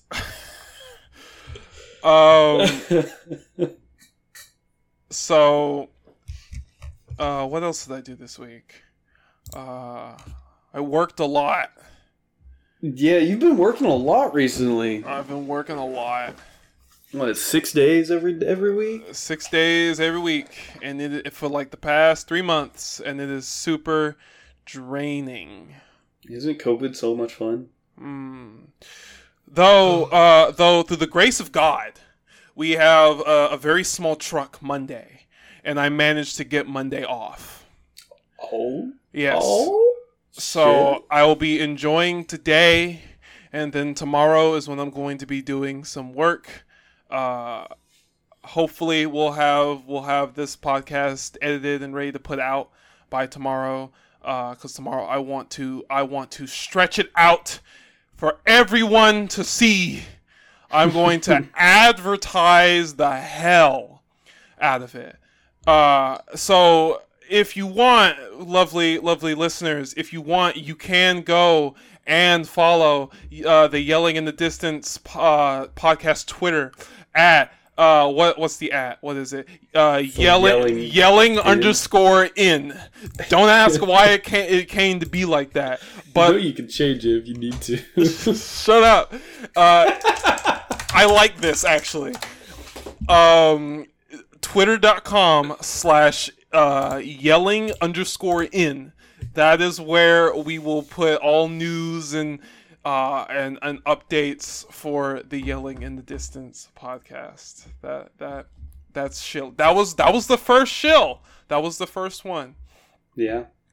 You know, we're also gonna need to make all the stuff for yes, distribution for this podcast. Yes, we will. So that will be fun.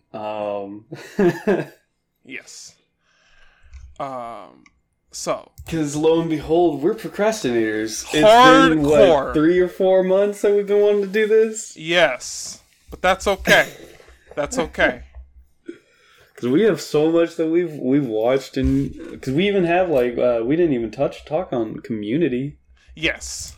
But Community was such a good show. Community was great. I love Community. I wasn't expecting to enjoy it as much, that much. Yeah, I knew I knew about I like Rick and Morty. Yes. And I like Dan Harmon. Yes. And so obviously there would be a part of that I enjoy. Right. But I didn't think that I'd enjoy it that much. Yeah, because I knew that Community was the thing that Dan Harmon had done before, and I like Dan Harmon's style of writing because it's very what's the word? It's kind of it does a lot of subverting expectations. He likes to take a normal cliche or a normal plot thread and kind of flip it. For sure. And he likes just kind of poking fun at things. You know, he likes making fun. He likes making fun of things. Yeah, he does do really well with comedy. Yeah. Like with Rick and Morty, I know I know Justin Roiland is the other half, but he does a really good job of just taking a normal concept and being like, wait a minute, that's stupid, you know? And just run, and sometimes a whole episode will be on that one little concept. Yeah, and it's so good. Yeah, and that applies to both Rick and Morty and Community. There's just some episodes where there's just one line, this one throwaway line, and that's the episode. That's the entire episode, and it ends up working out really well. Hey, D&D in Community is really great. Yeah, no, yeah. Pierce's whole thing. Hey, they're not letting me play D&D with them, so I'm going to destroy D&D. They didn't let me play D&D, so I'm going to learn all of D&D, read every book that was published, learn it, memorize it, just so I can spite them at their own game. Because fuck those guys. And then fuck that kid or that guy that was with them. That they're playing it for him so he doesn't kill himself. They literally say that he's gonna kill himself if we don't do this right. And I don't want his blood on my hands. Fucking Neil. Yeah, Fat Neil. Yeah. Oh man, the cast was so good. Oh yeah. Seeing Donald Glover as not Childish Gambino. Before Childish Gambino really took off. Even. Yeah. It was Troy was great. in the show. The cast itself was really well put together, and just and everyone played off of each other really well. Yes. I think it was all. I think I think the chemistry, aside from Chevy Chase behind the scenes, was really well done. Yeah, I think I think that the reason why I enjoyed Community so much was just that the cast being together, because like just the banter between them, it felt so like, I guess, organic. Yeah, would be the best way to put it. Yeah, through the quarantine and just watching a whole bunch of shows and just looking back on the shows that I and we have all seen, I realized that I think one of my favorite, the reason why I like the movies that I do and the shows that I do like is because of the moments that the characters kind of have to just be themselves, right? Mm-hmm. That I think is one strength that, say, Avatar: Last Airbender has over Korra. Korra eventually got into it in like the third and fourth seasons, but Last Airbender excelled in just letting the characters be themselves. There was tons of moments of downtime, of just a little bit of downtime, where they kind of just were able to bicker and banter and just, play off of each other. Korra eventually did it in like the third and fourth season, but you kind of have to slog through the first and second to get there. Yeah, and I think that Korra's like season 1 was fun in the sense of like its plot. Like Amon was such a great villain. Yes. Until the very end. Yes. And then he kind of just becomes dumb. Yes.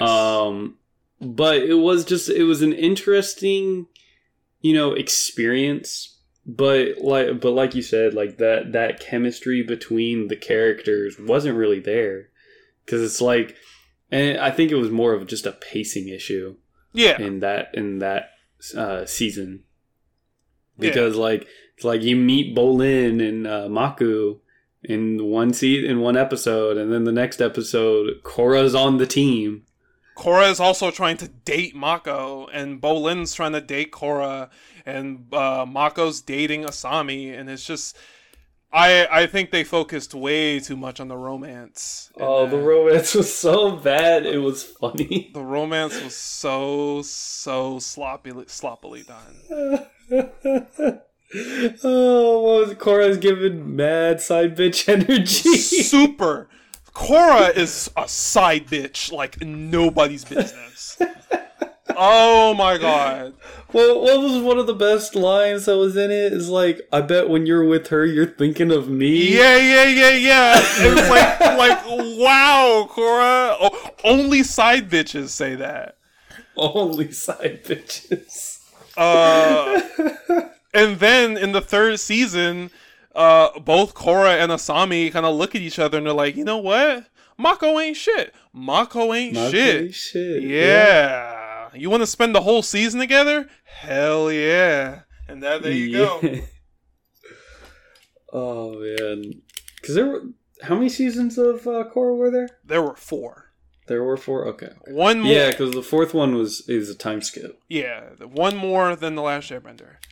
And speaking of, and I guess we can move into the news now. There were rumblings of rumors that Paramount wants to do something to expand the Avatar universe. Really? Yes. We have no one has any idea as to what that means, potentially. Because that could be anything. That could be a book, comic, another series, live action series, a movie, whatever. But there is a rumor that Paramount has some interest and they want to expand the universe. That would be super fun. I love the Avatar universe. I think it's a really well made one that feels like organic and feels just alive. Yes. I like the Last Airbender era But I also like Korra's world as well. Or like just the timeline where Korra's in. I think that's really fun too. I want them to move further forward. I want personally, I want them to. I don't know. I want them to jump further. Like in almost like a modern era. Yes. Because like they were in. We had the modern. We had the Roaring 20s, and now I want them to go further. Into possibly the 70s, 80s. Because like Korra has to be dead. Yes. If they did like I mean they could just do a story that's not with the Avatar at all. That is true. They could. That'd be a little ballsy, but if you get the right people behind it, I think you can do it. Yeah. Because like they could just do a story where like Korra is old but still alive. Yeah. And then something happens and Korra dies in a fight, and then like they're trying to like find who they're on a quest to find the new Avatar. Oh, that would be interesting. And so then like they're masters or whatever of their thing and trying to like find the Avatar. So then they're going through all the different places of the world. Yeah. It might be an interesting idea. Yeah. That actually wouldn't be bad. Because then you also have like the enemy who's also trying to find the Avatar. Oh, so yeah, and it could be like a double, because like whoever gets the Avatar gets the power. Yeah, because then you just it's the same thing with like what Unalaq was trying to do in season 2 of Korra. Yeah, where trying to like a little corrupting of Korra. Yeah, and almost got away with it if it wasn't for those meddling kids. It's true. But I think like there's definitely a lot of like potential that they can do, because I don't think that like I know that all spoiler alerts for everybody who's listening, but in Legend of Korra, she loses her connection with all previous avatars. Yeah, the Avatar is not gone, but she can't contact Aang. So technically, she would be like the first Avatar in that next block, I guess. Yeah, that would be something. Because to me, I think for a lot of people, that was a major like downside. A big like couple points off for Korra. But they could turn that into a win, actually. Oh, super! Like it's kind of like just like that idea, like that we're seeing in like the MCU. Like obviously, everybody's like gonna be sad that like Iron Man. If you're not like caught up and like know what happens in Endgame. Oh, it's too stop the podcast and everything. Go watch everything. Oh, spoiler warning! But if you haven't seen Endgame, you don't like Marvel. That's kind of the simple thing. Yeah, you're like Patrick Star, living under a rock. But with like the death of Iron Man, like it's sad, Yeah. Because like a lot of like for me, Iron Man was like a huge. I love the portrayal or how Robert Downey Jr. does Iron Man. Yeah. It's amazing. Yeah. But like a lot of like the characters and stuff like that. Like, a lot of the actors don't really want to keep on doing it. You know what I mean? Yeah. So, just, like, it's now instead of just a continuation or just, like, instead of them just, like, slowly just degrading it, they're ending it, but then starting something new. Yeah. I think that's going to be really cool. I think for the sake of Korra, because Korra being the technical first Avatar, quote unquote, that would actually be very interesting for the next Avatar after her, because Korra isn't the wisest, she isn't the smartest, she isn't the most level-headed thinker, but she's got gut. Yeah, and so I think seeing her, especially after a time skip, in a mentor position and seeing how much she had grown and learned over the years and kind of mellowed out, I think that would be a very interesting dynamic for a new avatar after her. And I don't think like she'll like completely mellow out, just because I think it'll be very much of like how Toph is. Yeah. Where like it's still Toph. She is a little bit more wiser. Yeah. Because I mean, age and wisdom and age go hand to hand. Mm-hmm. But I think it would be a very interesting, dynamic. Yeah, I think it'd be very cool to see Korra in a mentor position. Her trying to teach. She does not exude teacher energy at all. Not at all. So she can barely be taught. So I think it'd be very fun to see.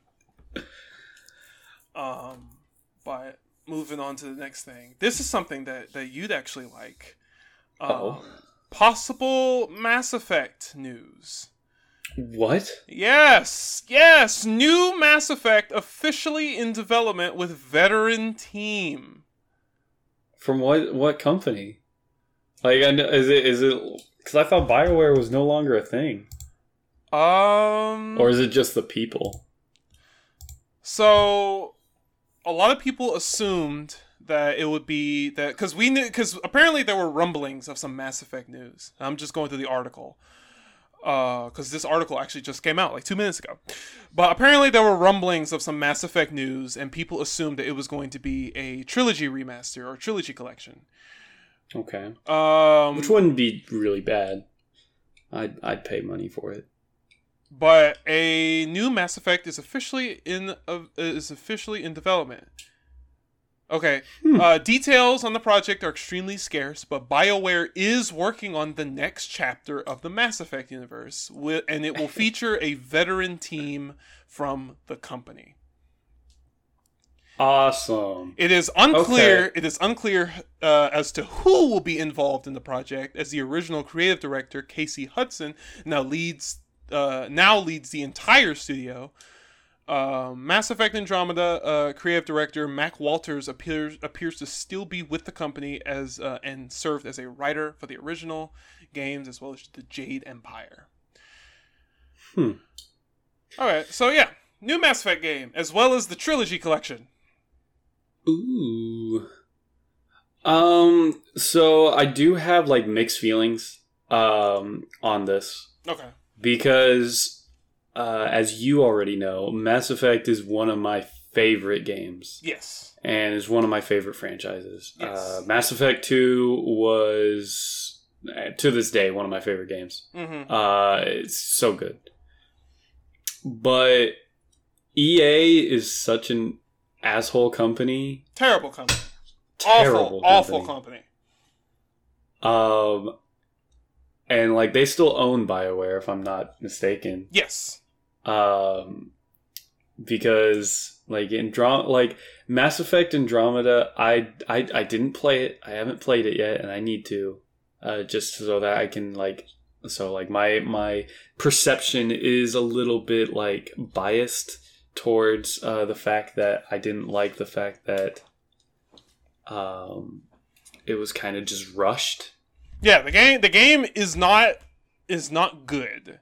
Yeah, so from how I understand, it's not like if you go in thinking it's Mass Effect, it's not. And that's what I don't like about it, because it kind of like killed the franchise a little bit. Mm-hmm. Because when did Andromeda come out?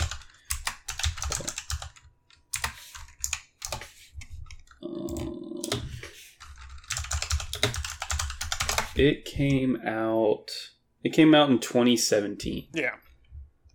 And then nothing else was heard from about Mass Effect. So I guess it's only been 3 years, but still. Well, the reason being people were worried was because EA has this thing where when they absorb a company, the company makes a game under EA's new watchful eye. That game is usually trash, or not nearly as good as the previous. Usually because it's like rushed and isn't funded correctly, and Yeah. there's a whole bunch of stuff. Exactly. And so then EA, as response, just kind of dissolves that company and just, just eats them whole. They've done that for several companies. And when Andromeda came out and was met with very poor reviews, people were like, well, there goes BioWare. But then BioWare announced that they were working on another game, Anthem. I believe that was BioWare. Yeah, that was BioWare. Yeah. And so people were like, okay, all right, this is their last shot. If this doesn't work, then BioWare is definitely done for. At first, people were like, okay, Anthem looks pretty good, looks pretty promising. Then, as the years went by, people were less enthused and more worried because it kind of looked not good, especially when people got their hands on it and were able to play it. Then Anthem came out, and it was dog shit. Still kind of is. So people were like, well, there goes. And then the article came out of it was a Kotaku article, I believe, that came out of just the terrible, terrible mismanagement EA had done with BioWare, and like their terrible mismanagement of funding, how EA puts most of their funding to the sports games and FIFA. Because that's where the real money comes from. The horrible crunch, and all that good stuff. The BioWare magic, and all that. And so it was terrible. And so people thought that this is BioWare's gravestone. Anthem is the what is it? The straw on the camel's, the last straw on the camel's back, and that's it. But I guess they have the grace of God, and they got one last chance. Third time's the charm. Thank you, EA. EA has allowed them to make another Anthem game. Not Anthem, Mass Effect. And this will probably be it. Oh man, so I'm hopeful because I don't want, like, I love BioWare and I don't want them to just disappear. So please, for the love of God, make a good Mass Effect game. hopefully. Oh, EA, just stop being EA for a little bit. EA, just be a good company. Just be a good company. Oh, man. In other news, Marvel's Spider-Man for PS4 or PS5 at this point, Miles Morales, they put out a little trailer, and it's Miles doing sign language, doing ASL. Oh, really? To another deaf girl. It's a really cute scene. Oh, that's cool. Yeah, I'll have to check that out. And I will say, I'm really glad that Miles is not only getting a lot of attention, as he should, but people like him. Yeah. I'm really glad. Because before, in the comics, Miles' character was literally, he was just the Black Spider-Man. It wasn't until Into the Spider-Verse, that he actually got, like, character. That he actually got, like, a story. Yeah. And he kind of got bits and pieces here and there beforehand, but it was never to this level. And now with the Sony's Insomniac Spider-Man, they're just letting him just go, letting him breathe. You know, in the scene in the game, I saw a scene of one of the trailers. There was him because he's half Puerto Rican. And there was a scene where he was walking through like a Puerto Rican area of New York. I don't know New York, but he was walking through like a little festival that they were having, celebrating like Puerto Rican culture and all that, and it was really cool. Just seeing him speaking Spanish and him just interacting and just being him and just being with the people. That is cool. It is always like fun to like watch stuff like that. Yeah, and because one thing that Spider-Man, one of the most Spider-Man things that I think is really fun about Peter, Miles, and everyone else is that they're just with the people. You know, there are times, several times, where Peter is just kind of just walking around in the Spider-Man suit, just saying, high-fiving, saying, "Hey, what's up?" You know, like just being casual. In the game, you can do that and just high five. Yeah, and like, what is it? The finger guns? Yeah, like, finger guns. Hey, yeah. If you don't feel like web slinging, you can ride the subway. You know, it's so cool. And just seeing Miles, you know, embracing his heritage, his blackness, and just being with people. You know, just hanging out is really fun. That's pretty dope. Yeah. And today they put out there was a picture. Apparently, there is if you unlock a suit, there is a Black Lives Matter tribute in the game. And I thought that was really cool. That is pretty cool. Yeah.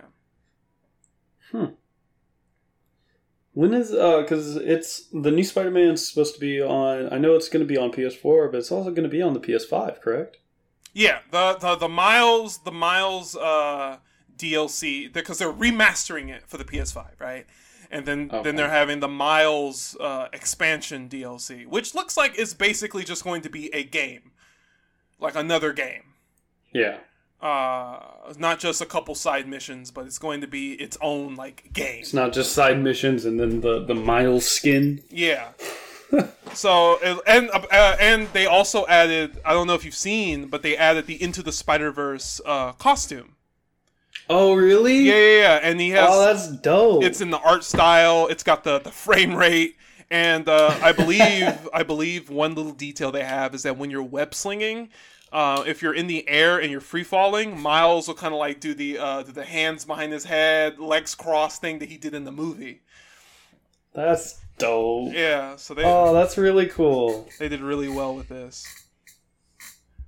Because I remember when Spider-Verse came out, people were asking, like, are you going to put Miles' suit in the game? And the dev team was like, why would we give Peter Miles' suit? We'll give Miles his suit when the time comes. And it's really fun to see. It's awesome. I'm happy that they're keeping the character or characters together, you know what I mean? Yes. Like they're making sure to like give them justice. Yes. I think that's really cool to see. Even in the base game, like all the costumes and all that, they had so much attention to detail. And they were given a lot of love, a lot of care, and it's really fun. Yeah, you can definitely tell that like they were given enough time by their corporate overlords, the corporate masters. Yes, but that they also enjoy what they're doing. Yeah, and that's always something that's exciting to see. Yeah. Speaking of corporate masters, this news is a little old, but I still want to talk about it. Speaking of corporate masters, kind of. CD Projekt Red delayed Cyberpunk 2077 to December. Yeah, that game's not coming out. They keep pulling the carrot further and further back. They're using COVID as their excuse, I think, is what I remember reading. Yeah, it's understandable. No, it's not. That's not quite the reason. So the reason being is because Cyberpunk is coming out on everything minus the Switch, right? Right. PC, Xbone, PS4, PS5, Xbox X, and Stadia. It's coming out on everything. Okay. So Stadia is a thing. Yeah, everyone does, but it's still chugging for whatever reason. But so they said that they just need time to make sure that the game is stable on every platform. So they're going to be doing the biggest crunch. These 21 days are probably going to be the hardest ever for that company. Yeah. The only downside to this that hopefully does not happen because I will get Cyberpunk 2077. I'm not a big first person games guy. I don't really do a lot of first person. I know. But I noticed that in Phasmophobia when I walked behind you and you went, "Where did you go?" Yeah, I'm terrible at first person. But they have said on a couple occasions that the game is more RPG than first person shooter and all that good stuff.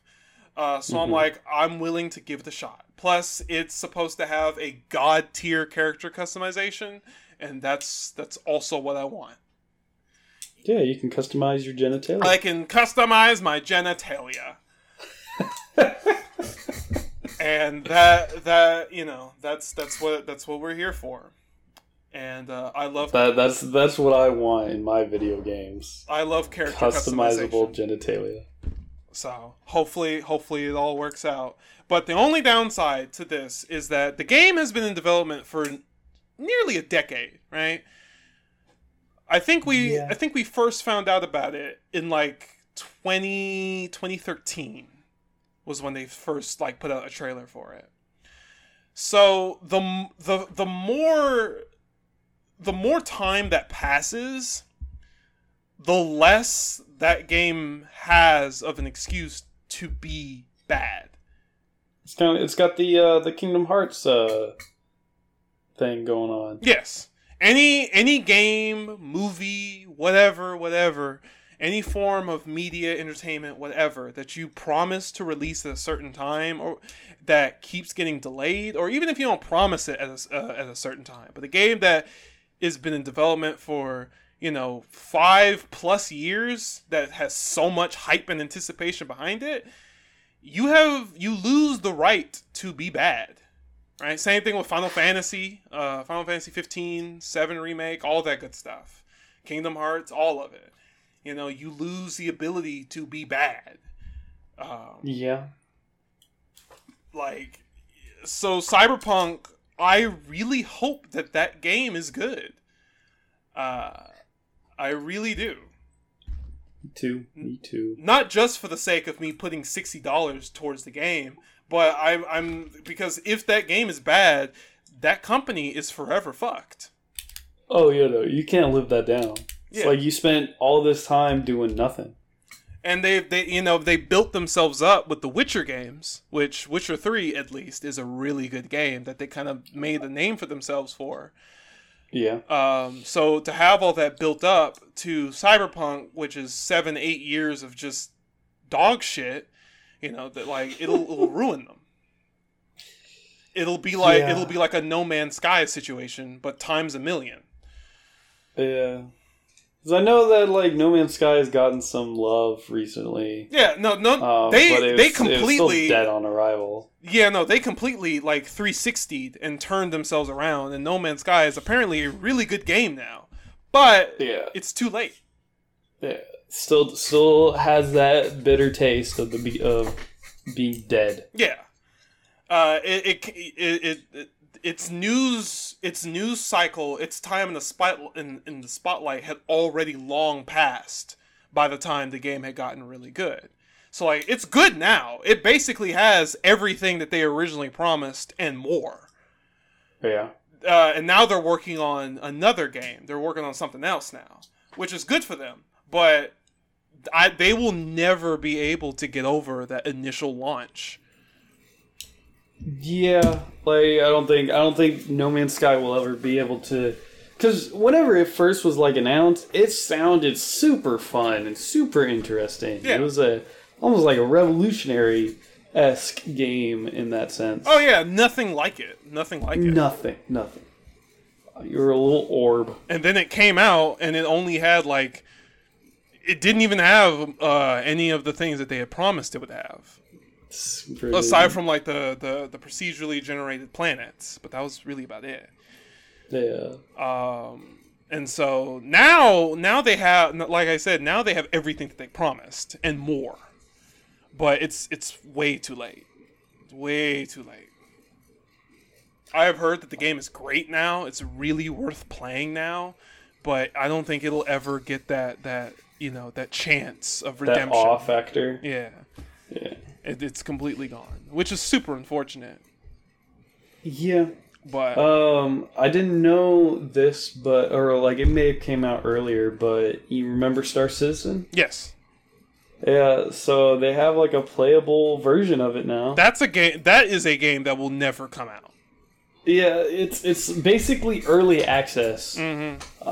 It's still like an alpha, right? Yeah, it's super still an alpha. And it's been in development for like 12, 13 years now. Yeah, longer than what's it called? Cyberpunk. No, like that is a game that will never come out. And like, cause I saw my dad was playing it, and like we were just talking about it, just stuff like that, and he's like, "Yeah, you can buy all this." Like I bought my ship, put $100 into the game, and I look over to my stepmom, and she just looks at me like, "Yeah, he sure did."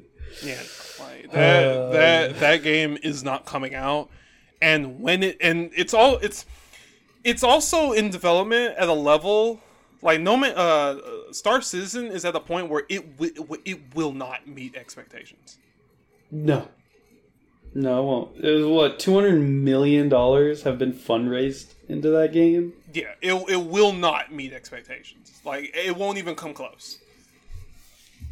It is impossible. They have set themselves up for an impossible scenario. That company will probably go bankrupt. Yeah, I mean, the moment that game gets pushed out, because a lot of money has gone into it, but it's like shoveling money into a fire, into a furnace. Because I mean, all the people who are gonna get the game have already put money into it. Yes. So whenever they release it, there's not gonna really be any revenue. Exactly. Because all the people who are gonna play it, or at least try it, will already receive a copy of it. Exactly. And like I said, they've amassed a ton of money, like so much money, millions of dollars. But it's like shoveling money into a furnace. It powers the furnace, but you're burning all the money. So yeah, apparently my dad put $100 to get a spaceship, then he lost it. There are people who put thousands of dollars into it. Yeah. You can get a ship for like a couple $1,000s. Which is stupid. Why would you do that? Oh, man. So, that game is at an impossible standard. It's never coming out. And if by some grace of God it does, it will not be as good as you think it is. It won't even come close. Yeah. It's just I found that funny whenever I saw my dad playing it. Yeah, no, because I know our buddies Trenton, Scienta, they were super into it. I was too. Like I was with them on that because that was like one of the reasons why I wanted to build a computer for myself. Yeah, they wanted to like build PCs specifically to run Star Citizen and all that good stuff, and like it's not. It still hasn't come out. It's not coming. It's not. Oh man. There's some other news that's in the gaming world. Vampire the Masquerade? Yeah, I know Vampire the Masquerade. Yeah, or Vampire the Masquerade Bloodlines. Mm-hmm. So there was supposed to be a sequel to it that was coming out. Mm-hmm. But it was supposed to come out, I think, in October of this year. Yeah. Then it got delayed. Isn't that game a visual novel? No. It was the first person game, right? It's the first person. Because I know there's like the visual novel games. Yeah, the visual novels. I mean, you can't really like. They're there. Yeah, I was like, why the fuck would you need to delay a visual novel game? Yeah. But man, I'm so sad about it because like I saw it. I've been following it for a while because I love I love White Wolf, the White Wolf universe. Mm-hmm. I think the White Wolf universe is really cool. Mm-hmm, mm-hmm. and that's Vampire the Masquerade. There's Werewolf and Mage and all that. Yeah. And this is tabletop gaming. Yeah. So likewise, I really enjoyed the Vampire the Masquerade Bloodlines game. Mm-hmm. That's on Steam, and it's a fun RPG game. Mm-hmm. So when I found out that there was going to be a sequel, a modern version, because that game was like 2006, 2007, the graphics aren't good at all. Yeah. So a sequel that's 2020, ooh, let's fucking go. I'm down to give you all my money. Delayed? What do you mean? Yeah. 2020 sucks because it's the year of the delays. Unfortunately, yeah. So much has been delayed. That is the unfortunate thing. COVID has screwed over everyone, man. Mm-hmm. Except for like Twitch streamers. Twitch is booming right now. Twitch streams. Twitch has gone up. Streaming has gone up. Streaming like Netflix and all that has soared. The only company that didn't benefit from it in terms of streaming was Microsoft. And what was their streaming service? What was their Twitch thing? I forgot. Oh, Mixer? Yeah, that died. Oh, that's super died. Twitch went up. Mixer did not. Mixer died a long time ago. Yeah, no. It's like Ninja. Oh, I'm gonna go to Mixer. All right, man. He went back. He went back to Twitch. He got his millions of dollars and went back. Yeah. So that is so. I don't get me wrong. I feel bad. I still feel bad for the smaller streamers, because they gave no warning. Like everyone found out when the news hit. You know what I mean?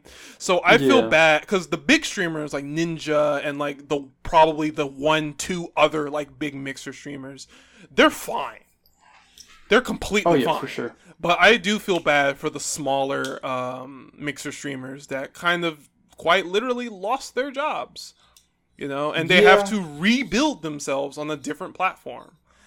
That sucks. I think that's terrible. I think the practice in entertainment and just in general of, you know, your employees being the last people to find out that they're losing their jobs is fucking atrocious.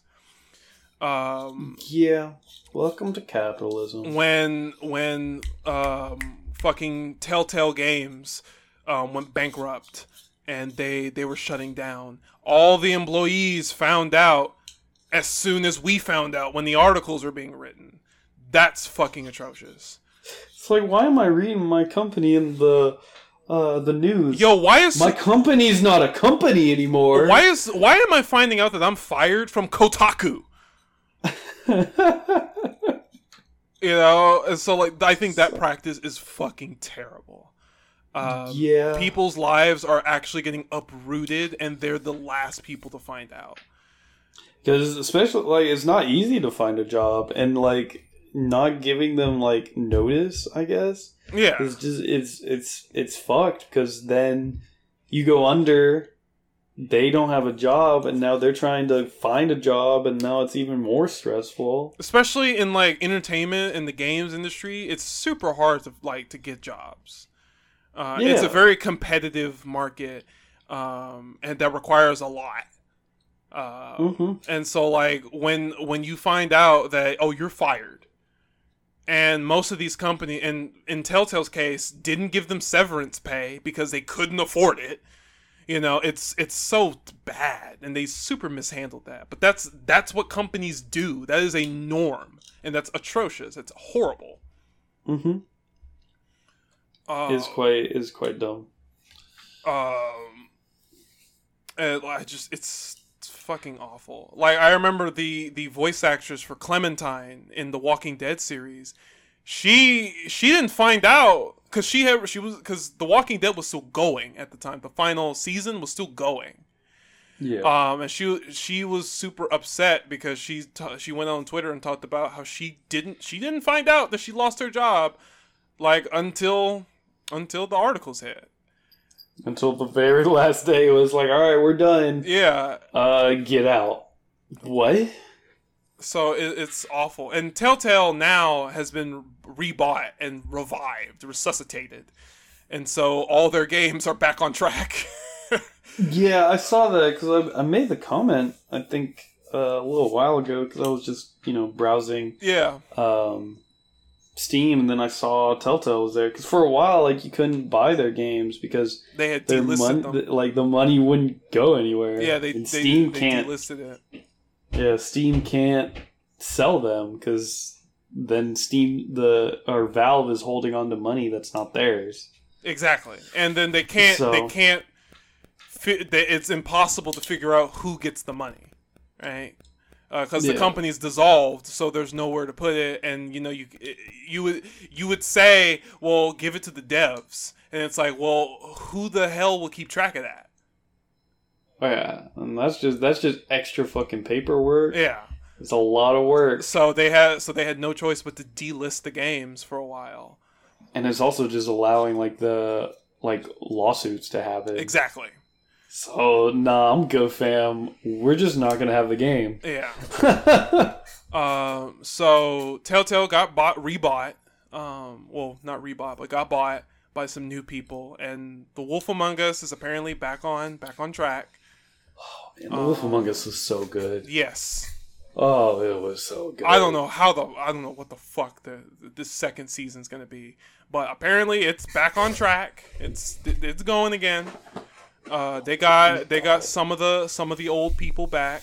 They're Telltale's. As long as it's the same voice actors for Bixby, I think was his name. Yeah. Wolf.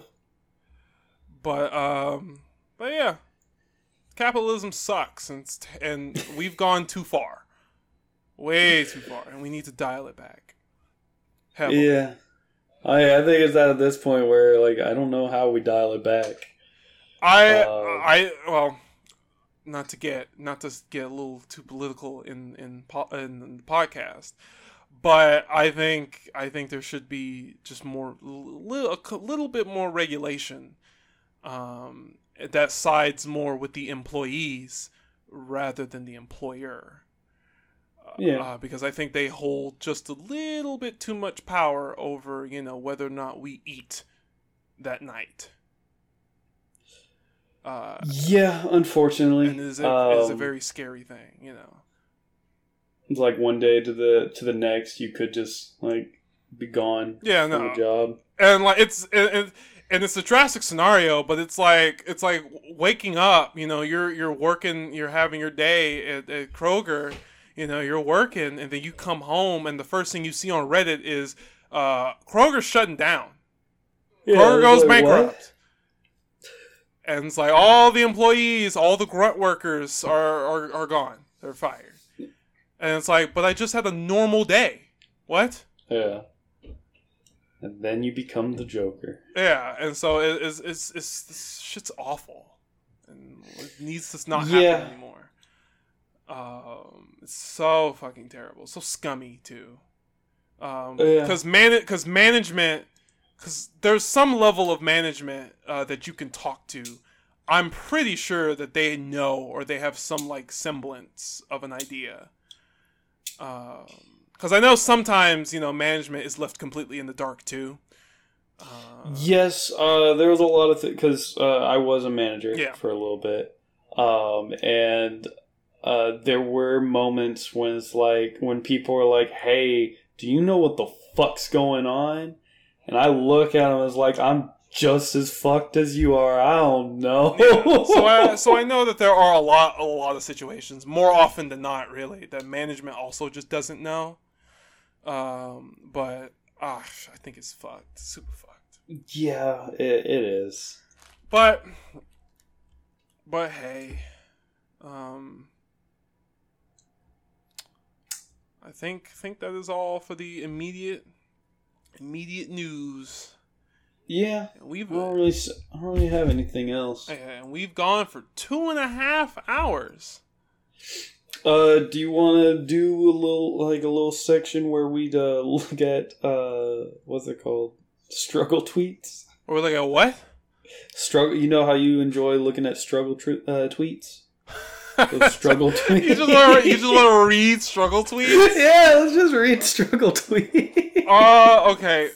All right, we can do a couple, and then we'll take it off of that my burning hatred for capitalism, and put it onto some struggle tweets. We'll do that. Hold on. We'll read a couple. We won't do too many.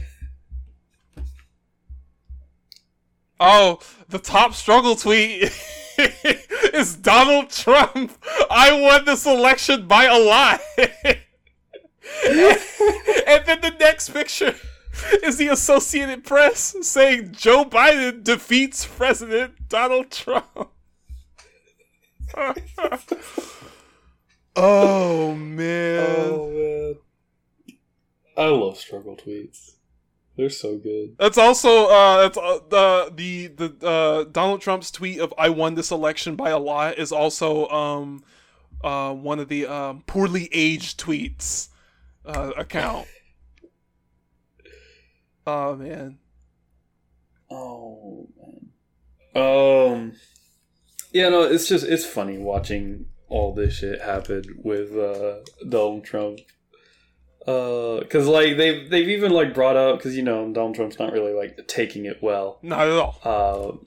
And then like they brought up like a tweet that he said in 2016 where it's like Vladimir Putin said that Hillary Clinton and the Dems are not taking the loss with dignity. Such a shame. In 2012, he talked about how the Electoral College needed to be abolished.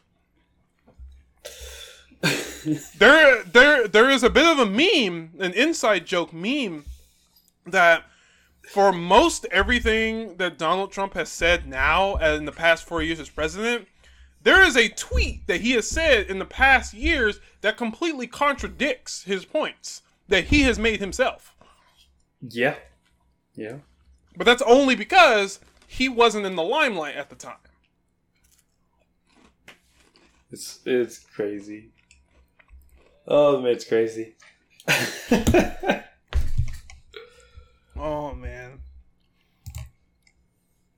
Yeah, no, struggle tweets for the past couple days has just been Donald Trump's tweets during this election.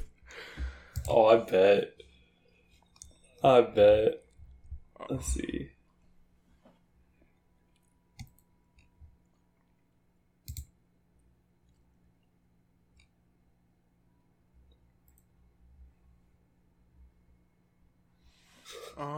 What?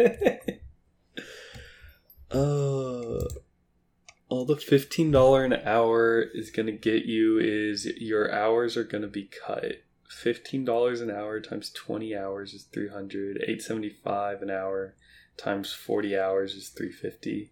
Better off making less but working more hours off with. What? Mm-hmm.